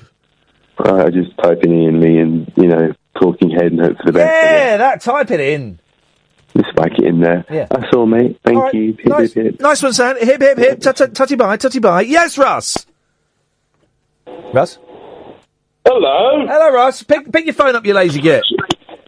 Sorry? That's better. Thank you very much indeed. What you got for us? I wasn't expecting you. No, that's what you caught me with my trousers down. What, You're right, mate. Literally? Well. Why is everyone taking a dump when they're listening to this show? What does that tell you? No, I was just rolling the fag and I've got it on loudspeaker, so I weren't expecting you. So much, Ian. So much. It's been a good show tonight. Well, it's been I've enjoyed the content. It's been alright. I've not been on top form, but it doesn't matter. You can't win them every single day. You sound quite rampant tonight. Yeah, I'm faking it. It's show business today. It's shows like this that I get paid for. When inside, Russ, I am curled up in the fetal position, crying, wishing that I were dead. No exaggeration. These are the shows that I get paid for, when I make it sound like it's a piece of cake, when actually it's like walking barefoot over broken glass. Yeah, I heard you say that earlier, that all this sort of self-doubt and all this stuff. I think it's just a case of my perception on this. This is it's just being a deep thinker. Ian. I'm like it myself, to be honest, and it's a double-edged sword. It can be. Hang on a minute. When are you a deep thinker? Ian, you don't want to cause yourself to have to use that dump button, do you? I can reach it within a moment's. I can reach it. I can do it. It's like that. I can do it in a moment's notice. Yeah. Well, I'll refrain at this moment because I don't want to have to cause your problems with your buffering. you stay away from my buffers. Stay away from my buffers. Well, I don't know what it is. I don't know what it is. I'm broken. My head is broken and my soul is broken, and that's what it is, and it's fine. And it's I'm getting on with it tonight, and it's fine. It can be a double-edged sword, mate. It can have. It's been a deep thinker, or analysing yourself, or whether it's your job, you as a person, whatever. It can be a good thing, but at times it can be a bad thing. And I still get it now. To be fair, occasionally, not so much. I was going to talk last night actually about addiction. I don't know whether it's okay to go on to that subject. Yeah, of course you go. Hey, Russ, you know the rules. It's okay to go on to any subject. It's all, it's a conversation, and what comes out comes out. It's all groovy, man. Well, it links into. Excuse me, Ian. Sorry. You sparking up? Yeah, well, I'm getting into deep conversation, so I need a bit of nicotine on the go.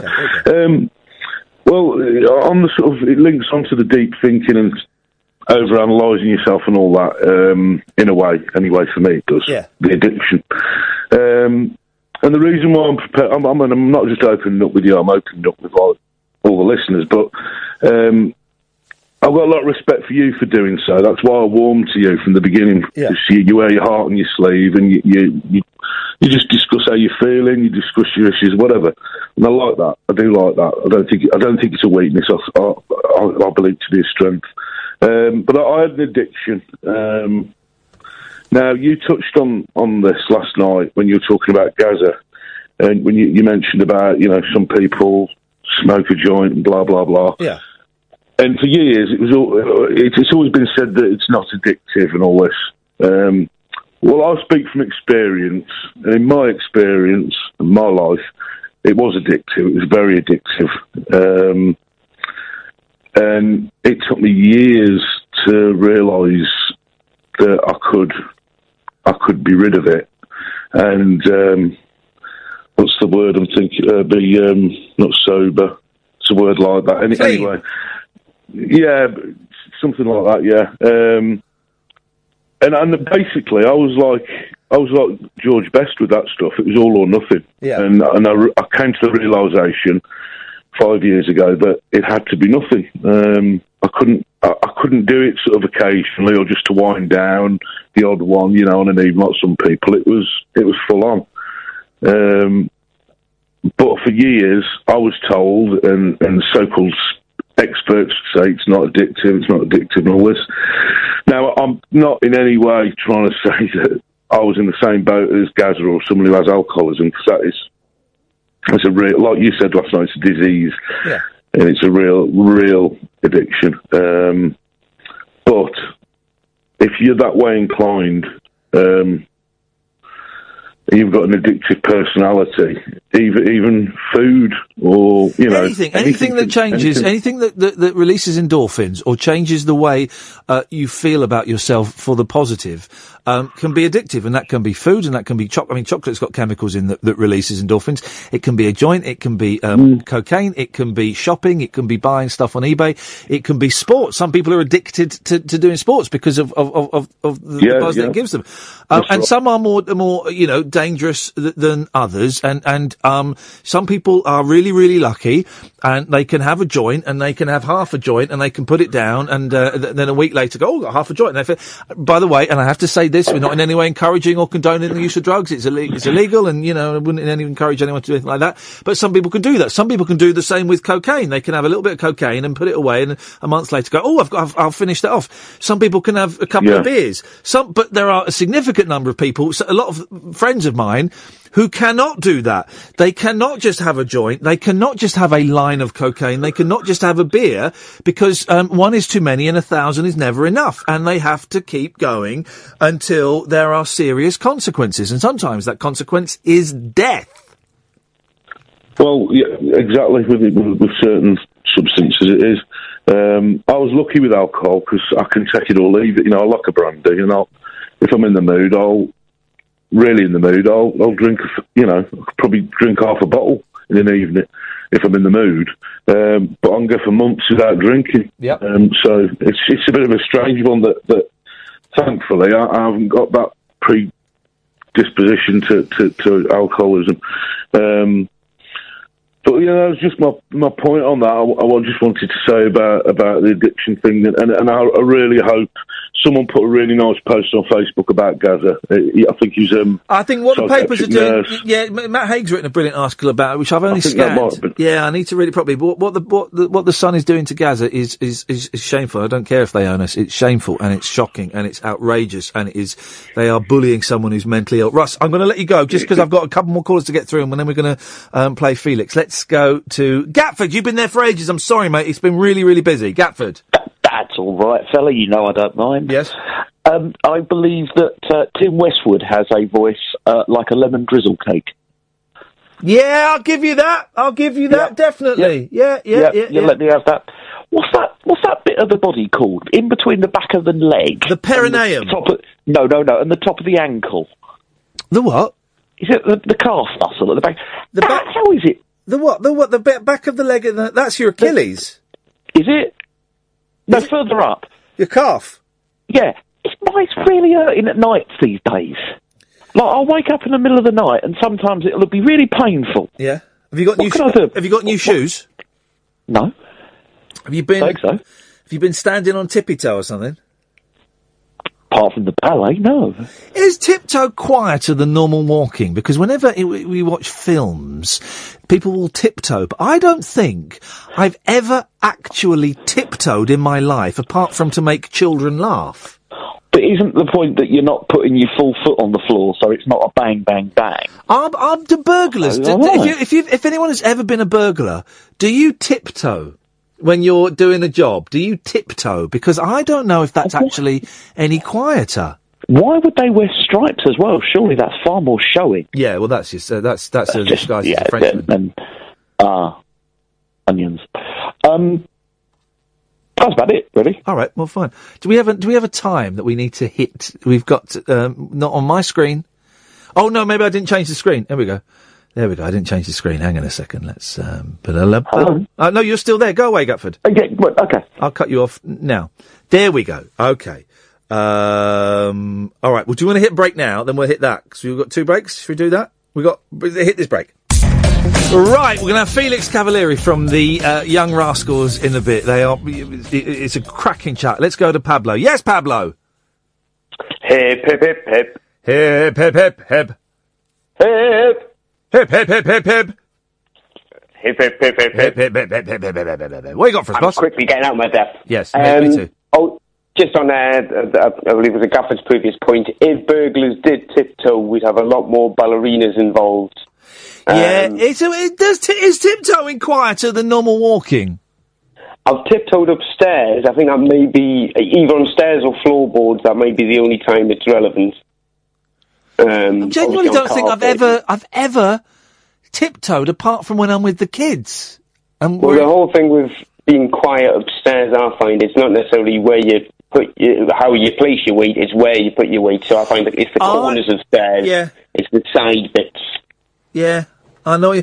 I bought the boys CD radios, CD players with radios and cassette players on, right? I thought it was important they had cassette players. Annoyingly, I didn't check them. And the cassette players you can't record on. There's no record button, so you can't tape stuff. You can't tape the radio or tape yourself singing. And I feel bad about that. And so what I've just bought, I've just ordered it. And they're really expensive. But you know, the cassette recorders you get in the 70s, where it's just like a black rectangle, and you press a button, and the top pops open, and you put the tape in and push it down, then you press record and play. You know them? Yeah, well, I know, because there was a kind of a Fisher-Price version, which was like a tan and brown one. No, I bought a proper one. I bought a proper one of them, but they cost like 40 quid now. It's ridiculous. I thought they'd be like 5 pence, because it's old technology. So I've bought one of them. And when we get it, we're just gonna sit and make tapes all day. Me and the boys are gonna record each other talking and make I'm gonna teach them how to make mixtapes. I'm gonna teach them how to impress young women in about 12 years' time by making them mixtapes. What's this? It's a mixtape. What is it? I've bought you a tape player as well. Boom! Those chicks are good. The chicks in the future chicks are gonna fall for my boys as I teach them old technology. They'll all just be like monkeys and kiss. Yeah. They'll all just back away in a kind of fearful. Correct. In fact, they have. I've given them some cassettes and CDs. It's all the monkeys and the bare naked ladies. That's all they've got. Teaching them. Well, no, I mean, I do remember as a child that was like halcyon days, kind of recording, making your own radio shows and things like that. That was all fun. Yeah, exactly. That's what's going to happen. What you got for us, Pablo? Because I want to squeeze in. In fact, let's bring him into the conversation while you're there. Nigel. Yeah, I'm here, Ian. Oh, you sound a bit miserable. What's wrong with you? Oh, just dropping off a bit because I was waiting a long time. No, you were only waiting 14 minutes. Well, let's listen to what Pablo has to say, shall we, Nigel? Can you do that? Yes, I'll listen. Yes. Yeah. Well, Nigel, you might be able to add on to this. I don't know. It's kind of like absent-minded OCD type moments. I had a situation recently where my daughter woke up in the middle of the night and we thought she was choking. She was making a really weird noise, like she had an obstruction in her throat, and there was panic everywhere. And I was very. It turned out it was just kind of like she just had a really bad build-up of phlegm. It had gone the wrong way, and she kind of was sick, coughed at the same time. And by the end of it, it all settled down. She went back to sleep. All was good, and I was quite pleased with how I'd handled myself in the situation. I was very calm. I was dealing with the situation. Yeah. And then I looked in the mirror and I found I'd basically pulled half the hair off my eyebrow. I'm missing half an eyebrow, and I'd basically absent-mindedly been doing that whilst I was dealing with the situation. So on a conscious level, I was dealing with it. I was being the man of the house. I was You're plucking your eyebrows. Can you get a biro and draw them on? Well, I was thinking, I might nick the mascara or the eyebrow. Is that what she choked on? Did she choke on your eyebrow, Pablo? No. It was, I think it was phlegm. And this was post-choking. Yeah, okay. This was not pre-choking. Is she all right? Oh, she was fine, yeah. Is your eyebrow all right? It's all right, although I have had, not giving too much detail away, but I had one infected regrowth come in, which was... God! Yeah, but right, that's all sorted as well now, so I'm waiting for it to... Pablo, you're a freak of nature. We've only got 2 minutes, and I'm really hoping that Nigel wants to give us some. Do you want to give us some, Nigel? Well, I've got something to talk about anyway. Have you got a song to give us? Well, I wasn't going to. I wanted to talk about something quite serious quickly. You might be able to help me over it. Okay. Have you heard of a band? Well, somebody called Jim Noir band. It was 5 years ago. I was in a documentary for Channel 4. It was filmed down at Canberra Sands on the beach. The Jim Noir Band? Yeah, Jim Noir Band. I was featured in it Jim quite Noir? a lot at the beginning and halfway through. Jim Noir? A documentary on Jim Noir. If anybody's listening who knows the whereabouts, if they can put me in touch with them. Who are the Jim Noir Band? Well, it's just the first group that I was in a documentary with on Channel 4. But who are they? The Jim Noir? Yeah, they're based in Brighton, he said. Right. So if anyone listening knows the whereabouts of the band now, please get in contact with Talk Radio UK. No. Hang on a minute. Hang on a minute. We're not operating as a PO box system for you. Yeah, we can't. The two mics. I know it's pre-recorded, but they're not going to sit and take field phone calls, Nigel. We can't do that. No, but they might be able to contact me on Facebook. No. Nigel, we've got line 1. It's Jim Noir. He's here for you now. Nigel, they can find you on Facebook, can't they? Yes, I hope so. I can't find him. I put the name in at the box. He's probably hiding. Yep. I want to take a random stab at him, maybe a pseudonym. It's because I wanted to Jim Noir will be his real name. Ian? Yes. I wanted a recording so I could see myself again because I've lost the tape in the flooding. When we had the flood, yes. I lost all my tapes on the floor. I wish I could fade these calls out. Water. Yeah. Okay. And so hopefully someone's listening and they'll find you on Facebook by typing in Nigel. Okay, I'll start singing a quick jingle to finish. You've got 30 seconds. Away you go. It's Miley Cyrus, she makes me happy all the time. It's Miley Cyrus, I listen to her records all the time. I like watching a Bangers concert, it makes me happy too. It's Miley Cyrus, what a fantastic girl she is. I like to listen to her rap. Oh, unfortunately, I like to watch her Bangers concert. I know that was the name of the tour that she did, but, I mean, that guy's like in his 60s, isn't he? Felix Cavaliere from the Young Rascals coming up next. Hey, Felix, this is Iain Lee from the UK. How are you? I'm well, thank you. How are you? I'm good, thank you, man. It's great to hear your voice. It's such a pleasure to talk to you. Take me back to kind of 1964, 1965, New Jersey. What was a young Felix doing and listening to? Well, I grew up about 20 minutes north of New York City in Westchester County, New York. And I had the good fortune of having Alan Freed bring his rock and roll, which was brand new at the time, to New York City. So I was present and listening at the very, very beginning of what we know as, our modern pop music now, our modern rock and roll. So I really consider that to be very fortunate to hear everything from the beginning of it was on WINS 1010 Wind. And that really, really influenced me, to say the least. Do you remember the first song or the first record that where you kind of, where you felt it in your gut that this was what you wanted to do? Well, I came up as a classical pianist. That's what my parents wanted me to do. And I had no idea of this until a classmate of mine asked me if I liked rock and roll. Honestly, I'd never even heard of it. The first people that I heard were keyboardists. Yeah. Fats Domino, Jerry Lee Lewis, and then, of course, the ultimate was Ray Charles. Mm. When I heard that, first of all, I grew up in kind of like a suburban community. I had never heard anything even approach that type of, let's say soul, for want of a better word, the actual gospel type of feeling. And it was a keyboard, which I played. So it really kind of like infatuated me with, wow, I got to see if I can do that, man. And what did your parents think? You go from Mozart to Domino, Fats Domino. What did they say? Well, it was kind of like a thing that happened there. Like my mom was the real catalyst behind my classical. And she unfortunately passed.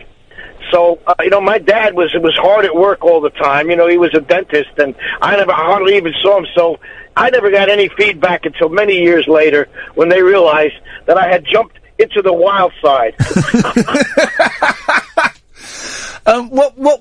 Do you remember what your first band was? Yes. I joined an existing, how should I call it? Well, it was kind of like a band that played for weddings and bar mitzvahs. Yeah. And as a side, they did, little kind of shows in gymnasiums and things like that. But, in those days, it was mostly like formal events or informal events such as what they call hops, Yeah. And it was called the Swinging Six. Fantastic. That's a proper name for a band.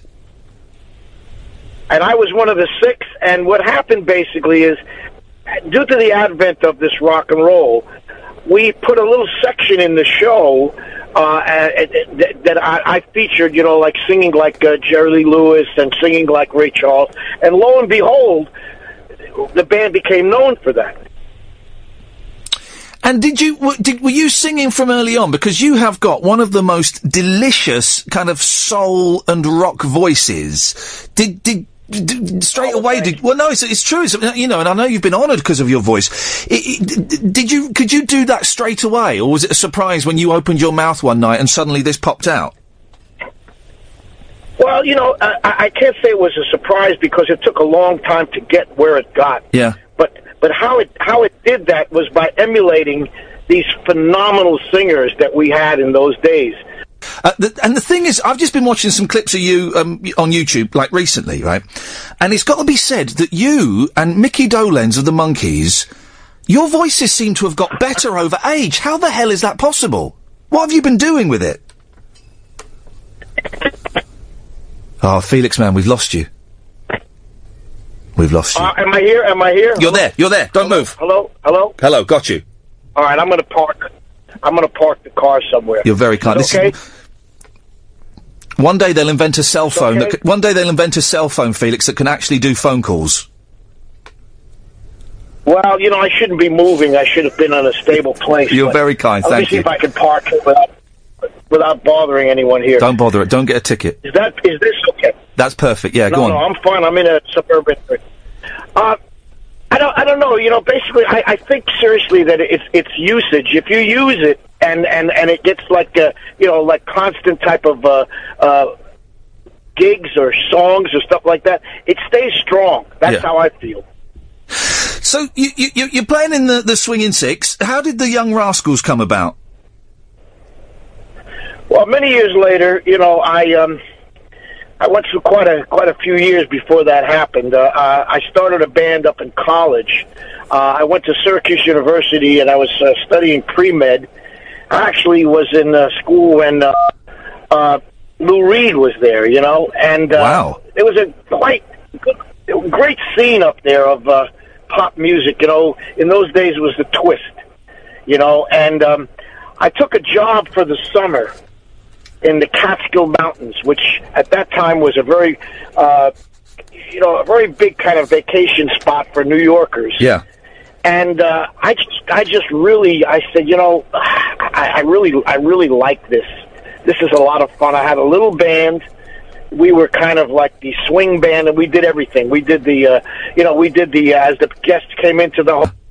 And the next thing I know, there was an intervention from the band that had come up there, Joey D and the Starlighters. They had come up to the hotel as a featured act, and they were in Europe. They were in Frankfurt, actually, and their organist quit on them. And they remembered me, and they literally resurrected me because I had no work. And the next thing I know, I was in Europe working with this band called the Beatles. We were. I've heard of those guys. And nobody in the States had yet. Yeah. It was prior to the Ed Sullivan, reawakening of the world there. And, I remember it like vividly walking into a place where everybody was absolutely hysterical, and I couldn't figure out exactly what they were hysterical about until I saw these four lads with long hair. Beautiful. Which I had never seen before. Yeah. It was amazing. That kind of did it for me when I said, this looks like a lot of fun. I gotta try this. Okay, so from that point, I went back to the States with Joey D, and, you know, we had this terrible thing in those days called the draft. You know, of course, you were going to be, once you left college, you had to be, and I realized that I really could not start any major endeavor until that was behind me. So various things happened. You know, I worked around with different people for a while. That's where I met the drummer, you know, and who was become the Rascals drummer. But then I got drafted, and fortunately for me, the standards were a little bit higher than I provided. Well done.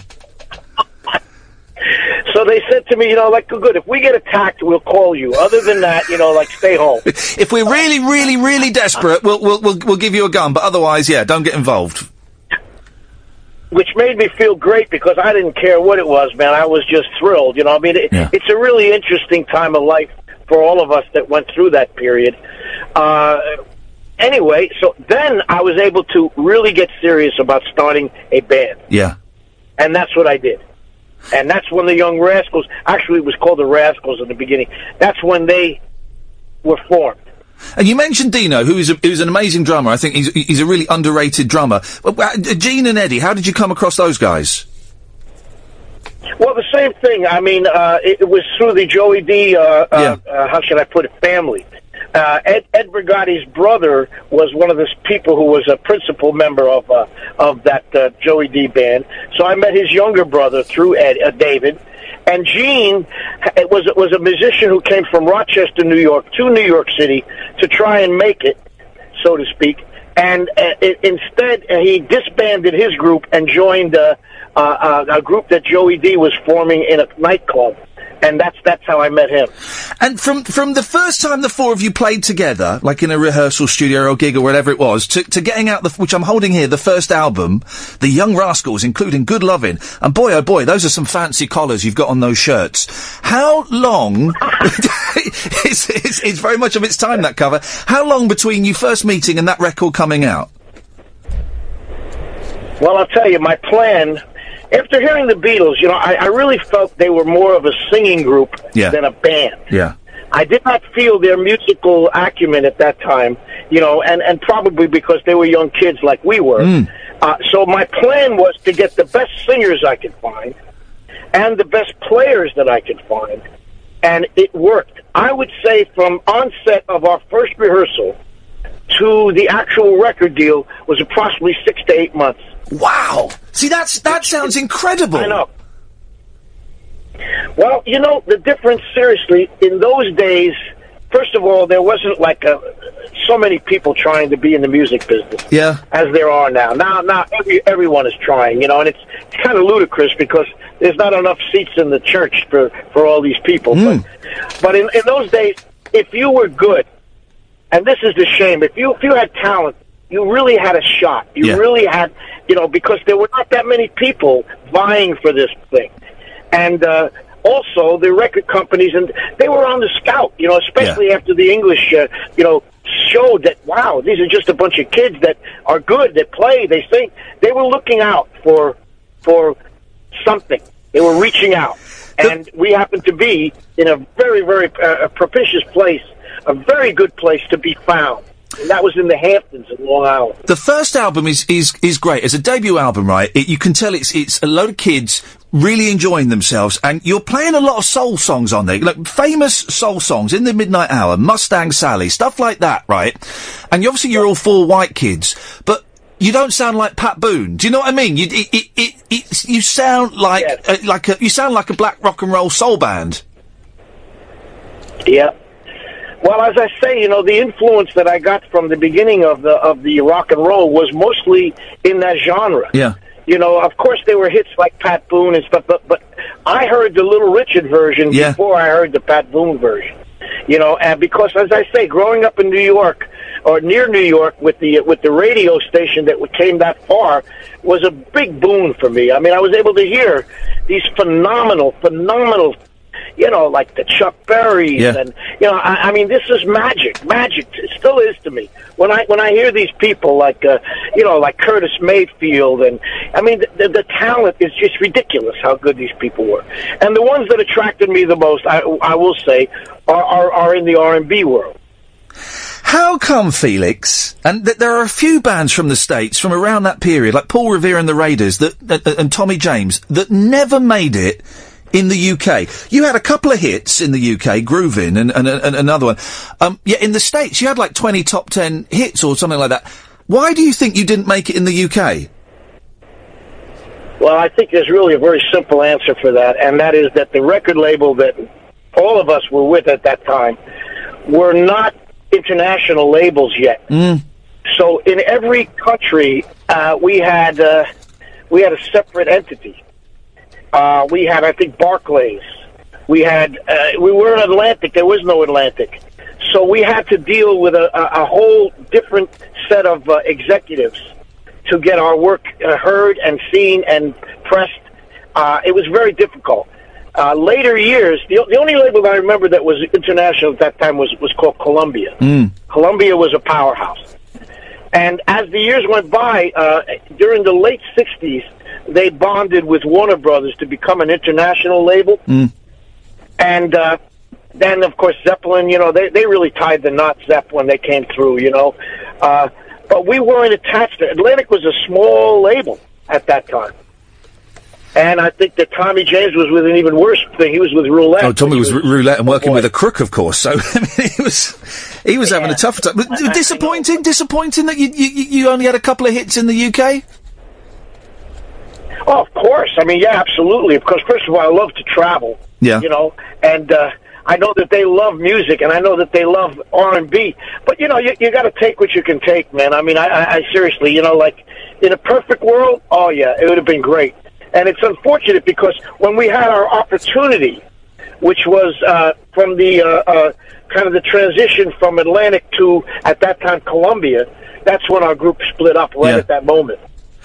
Why did it split up? Was it the age-old musical differences, or were you sick of the sight of each other? What happened there? Well, I think, there's an old American adage called "You can't teach stupid." It was exactly. You can't fix stupid. Yeah. Very stupid. My ex-partner there. I tell you honestly, after all these years, I really even can't answer what happened to him. He just hit he hit a point in his life, kind of like this fella from One Direction. Yeah. Where he just didn't want to do it anymore. Yeah. And he just and I wouldn't mind if he had gone on to a solo endeavor or to a production endeavor or to something. But instead, he just literally went home, which was mind-boggling. Just had enough. Isn't it funny?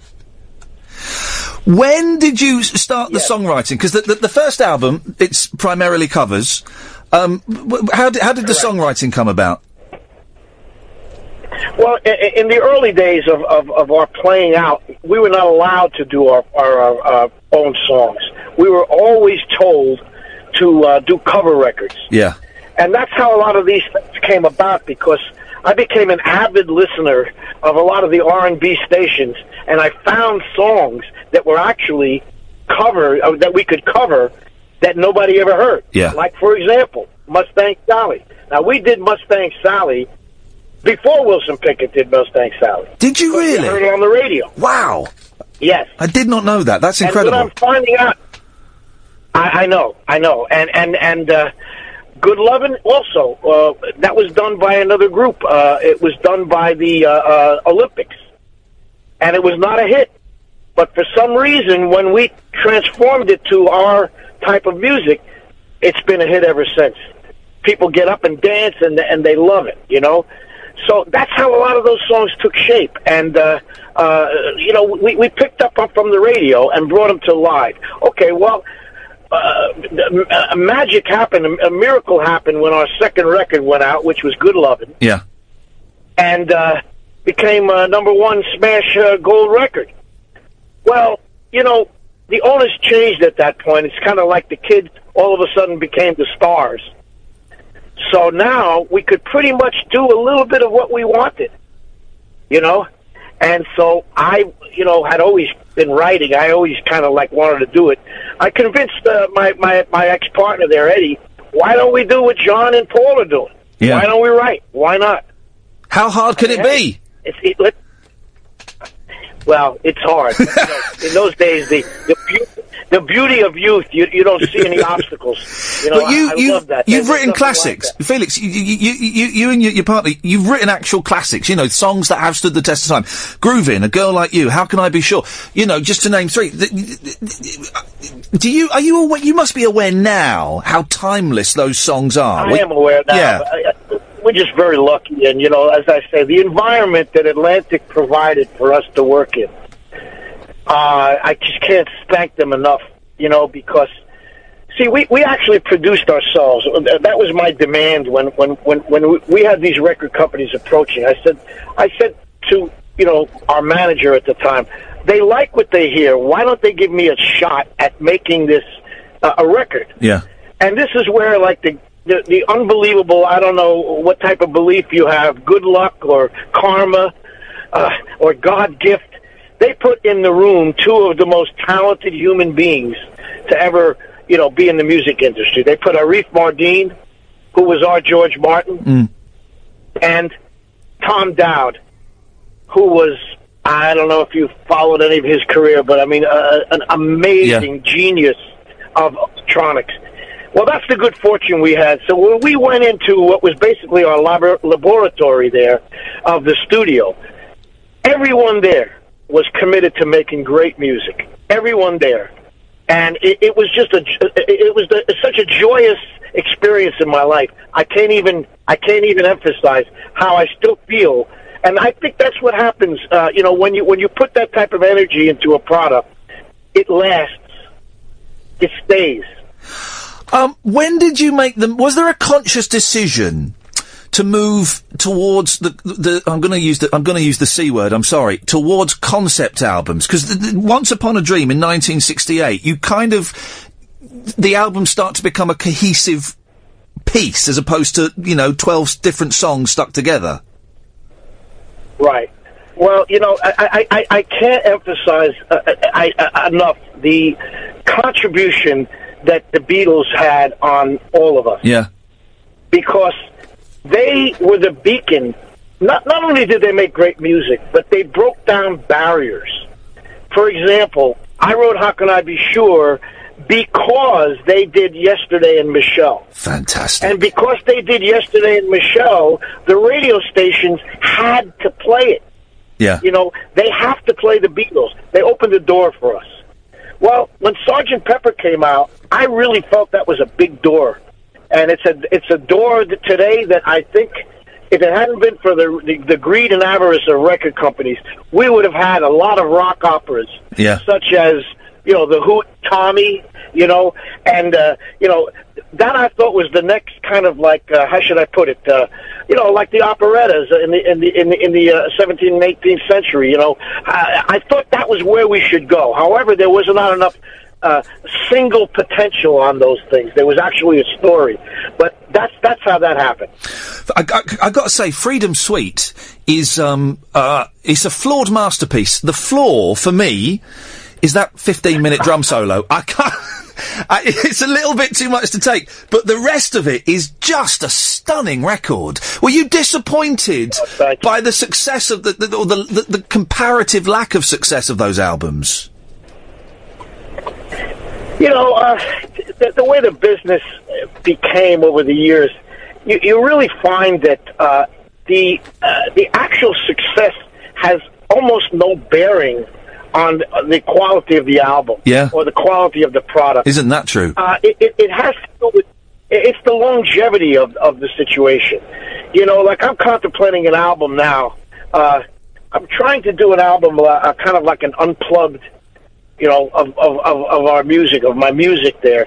And I know that's not going to sell a lot of albums because basically a lot of albums don't sell. No. However, I really expect it to be here forever. Yeah. That's my goal. When you come up classically, when you come up with Mozart and Beethoven, you realize these guys, their music is still here 100 years later. Mm.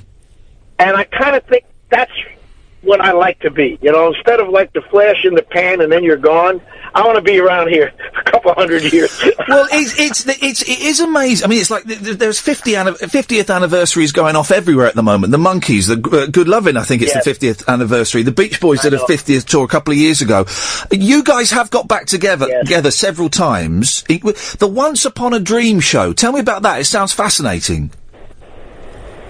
Well, it is fascinating because this fellow Steve Van Zandt, you know, from Bruce Springsteen. Oh, of course, band, we've had a very interesting kind of like karmic history with this gentleman. You know, we first kind of really got together when we got inducted into the Rock and Roll Hall of Fame. He did the induction speech. Now, if you ever get a chance to Google that or YouTube that, it was hysterical. It was fantastic. Yeah. He dressed up in the costumes that we had, and his speech was so good that he was approached by the director of The Sopranos to be in that film. Oh, is that how we got the Sopranos gig? Fantastic. Yes. And he was so good that, you know, it was really, and so he had taken us on like, sort of like a, how should I put it, a crusade. Yeah. These guys didn't get their just dessert. I want this to happen. Now, many people prior to him had really attempted to put us together unsuccessfully. And the reasons being, how should I put it? I mean, I got to be very, very, very careful how I say this. Of course. You know, there's no real rationale for somebody who doesn't think, you know, like the rest of us think. Yeah. You know what I'm saying? Like most people, you know, if somebody offers you work and money and, you know, the most enjoyable profession I could ever imagine, you take it. Yeah. But these guys here, they had a lot of problems. Yeah. Well, Steve Van Zandt decided, I'm going to surmount and surpass all of those problems, whether it's a financial or, in some cases, a how should I put it, a rehabilitation process. Well done, yes. Or in some cases, a psychology process. Yeah. He took it upon himself to do this. And no one is ever going to do that. I mean, it was Herculean on his part. And he put his money where his mouth was. He backed the thing, and that's how it happened. And it sounds like an interesting show, because it wasn't just you getting back together and playing the hits. There was filmed inserts, there were interviews, there were actors recreating scenes, as well as you playing together as a band. Yeah, and basically we did a very successful run on Broadway with it, which was you know, quite a feather in our cap there. We did 2 weeks there, and we did very, very well. And people were flying in from UK and from Hawaii, and it was really interesting. And I was very proud of it because you know, after a few, let's say weeks, the band really started to sound like the band again. You know, we had some help. Especially with vocals, with some female singers. You know, and we had. You know, we had a bass player, which, you know, we never had a bass player. I used to play it on the organ pedals. But after a certain amount of time, you know, there's a certain magic that four people have together that you can't define. It just happens. And it happened again. And I was very, very, very pleased about that. Felix, what are you up to now? I know you're doing lots of gigs and things, and you mentioned that there might be a new album coming out. What are you kind of busy with at the moment? Right. Well, you know, I moved to Nashville because I really wanted to continue the creative process of writing, you know, and so I do that on a weekly basis here with a lot of the young people around here that, you know, as I told you, you just can't turn them off, man. They think they're going to conquer the world. I love that attitude. Good, yeah. And I'm also I'm very anxious to try to bring my music to a symphonic level. Oh, I'm getting a number of charts done. I really want to try that. A lot of the people are doing that. And, you know, in the last 5 years or so, we got a beautiful symphonic hall here. And I would really like to try that. Finally, Felix, how's Billy Joel these days? Well, he's a dear friend, and he's a happy married man now with a new baby. Wow. So I think he's doing quite well after filling Madison Square Garden. Yeah. I believe it's 34 months in a row or some ridiculous number like that. What can I say? That's unbelievable. And I mean filling. It's incredible, isn't it? It is amazing that I mean, and Billy Joel's been around forever, but you and I mentioned the Monkees and the Beach Boys, and all of these acts are still selling out and still packing, at the very least, big theatres, and in Joel's case, of course, huge arenas. It's amazing that it's lasted so long. Exactly. Well, I say this on stage, and I really believe it to be true. In our time, we did not have the internet. We did not have the Facebook. We did not have the iPhone, etc. We had music. Yeah. Music was our generation's bond. We spoke to the people in Europe. We spoke to the people in California through our music. We grew up together and listening to the same, the radio stations at that time weren't as demographically kind of like separated as they are today.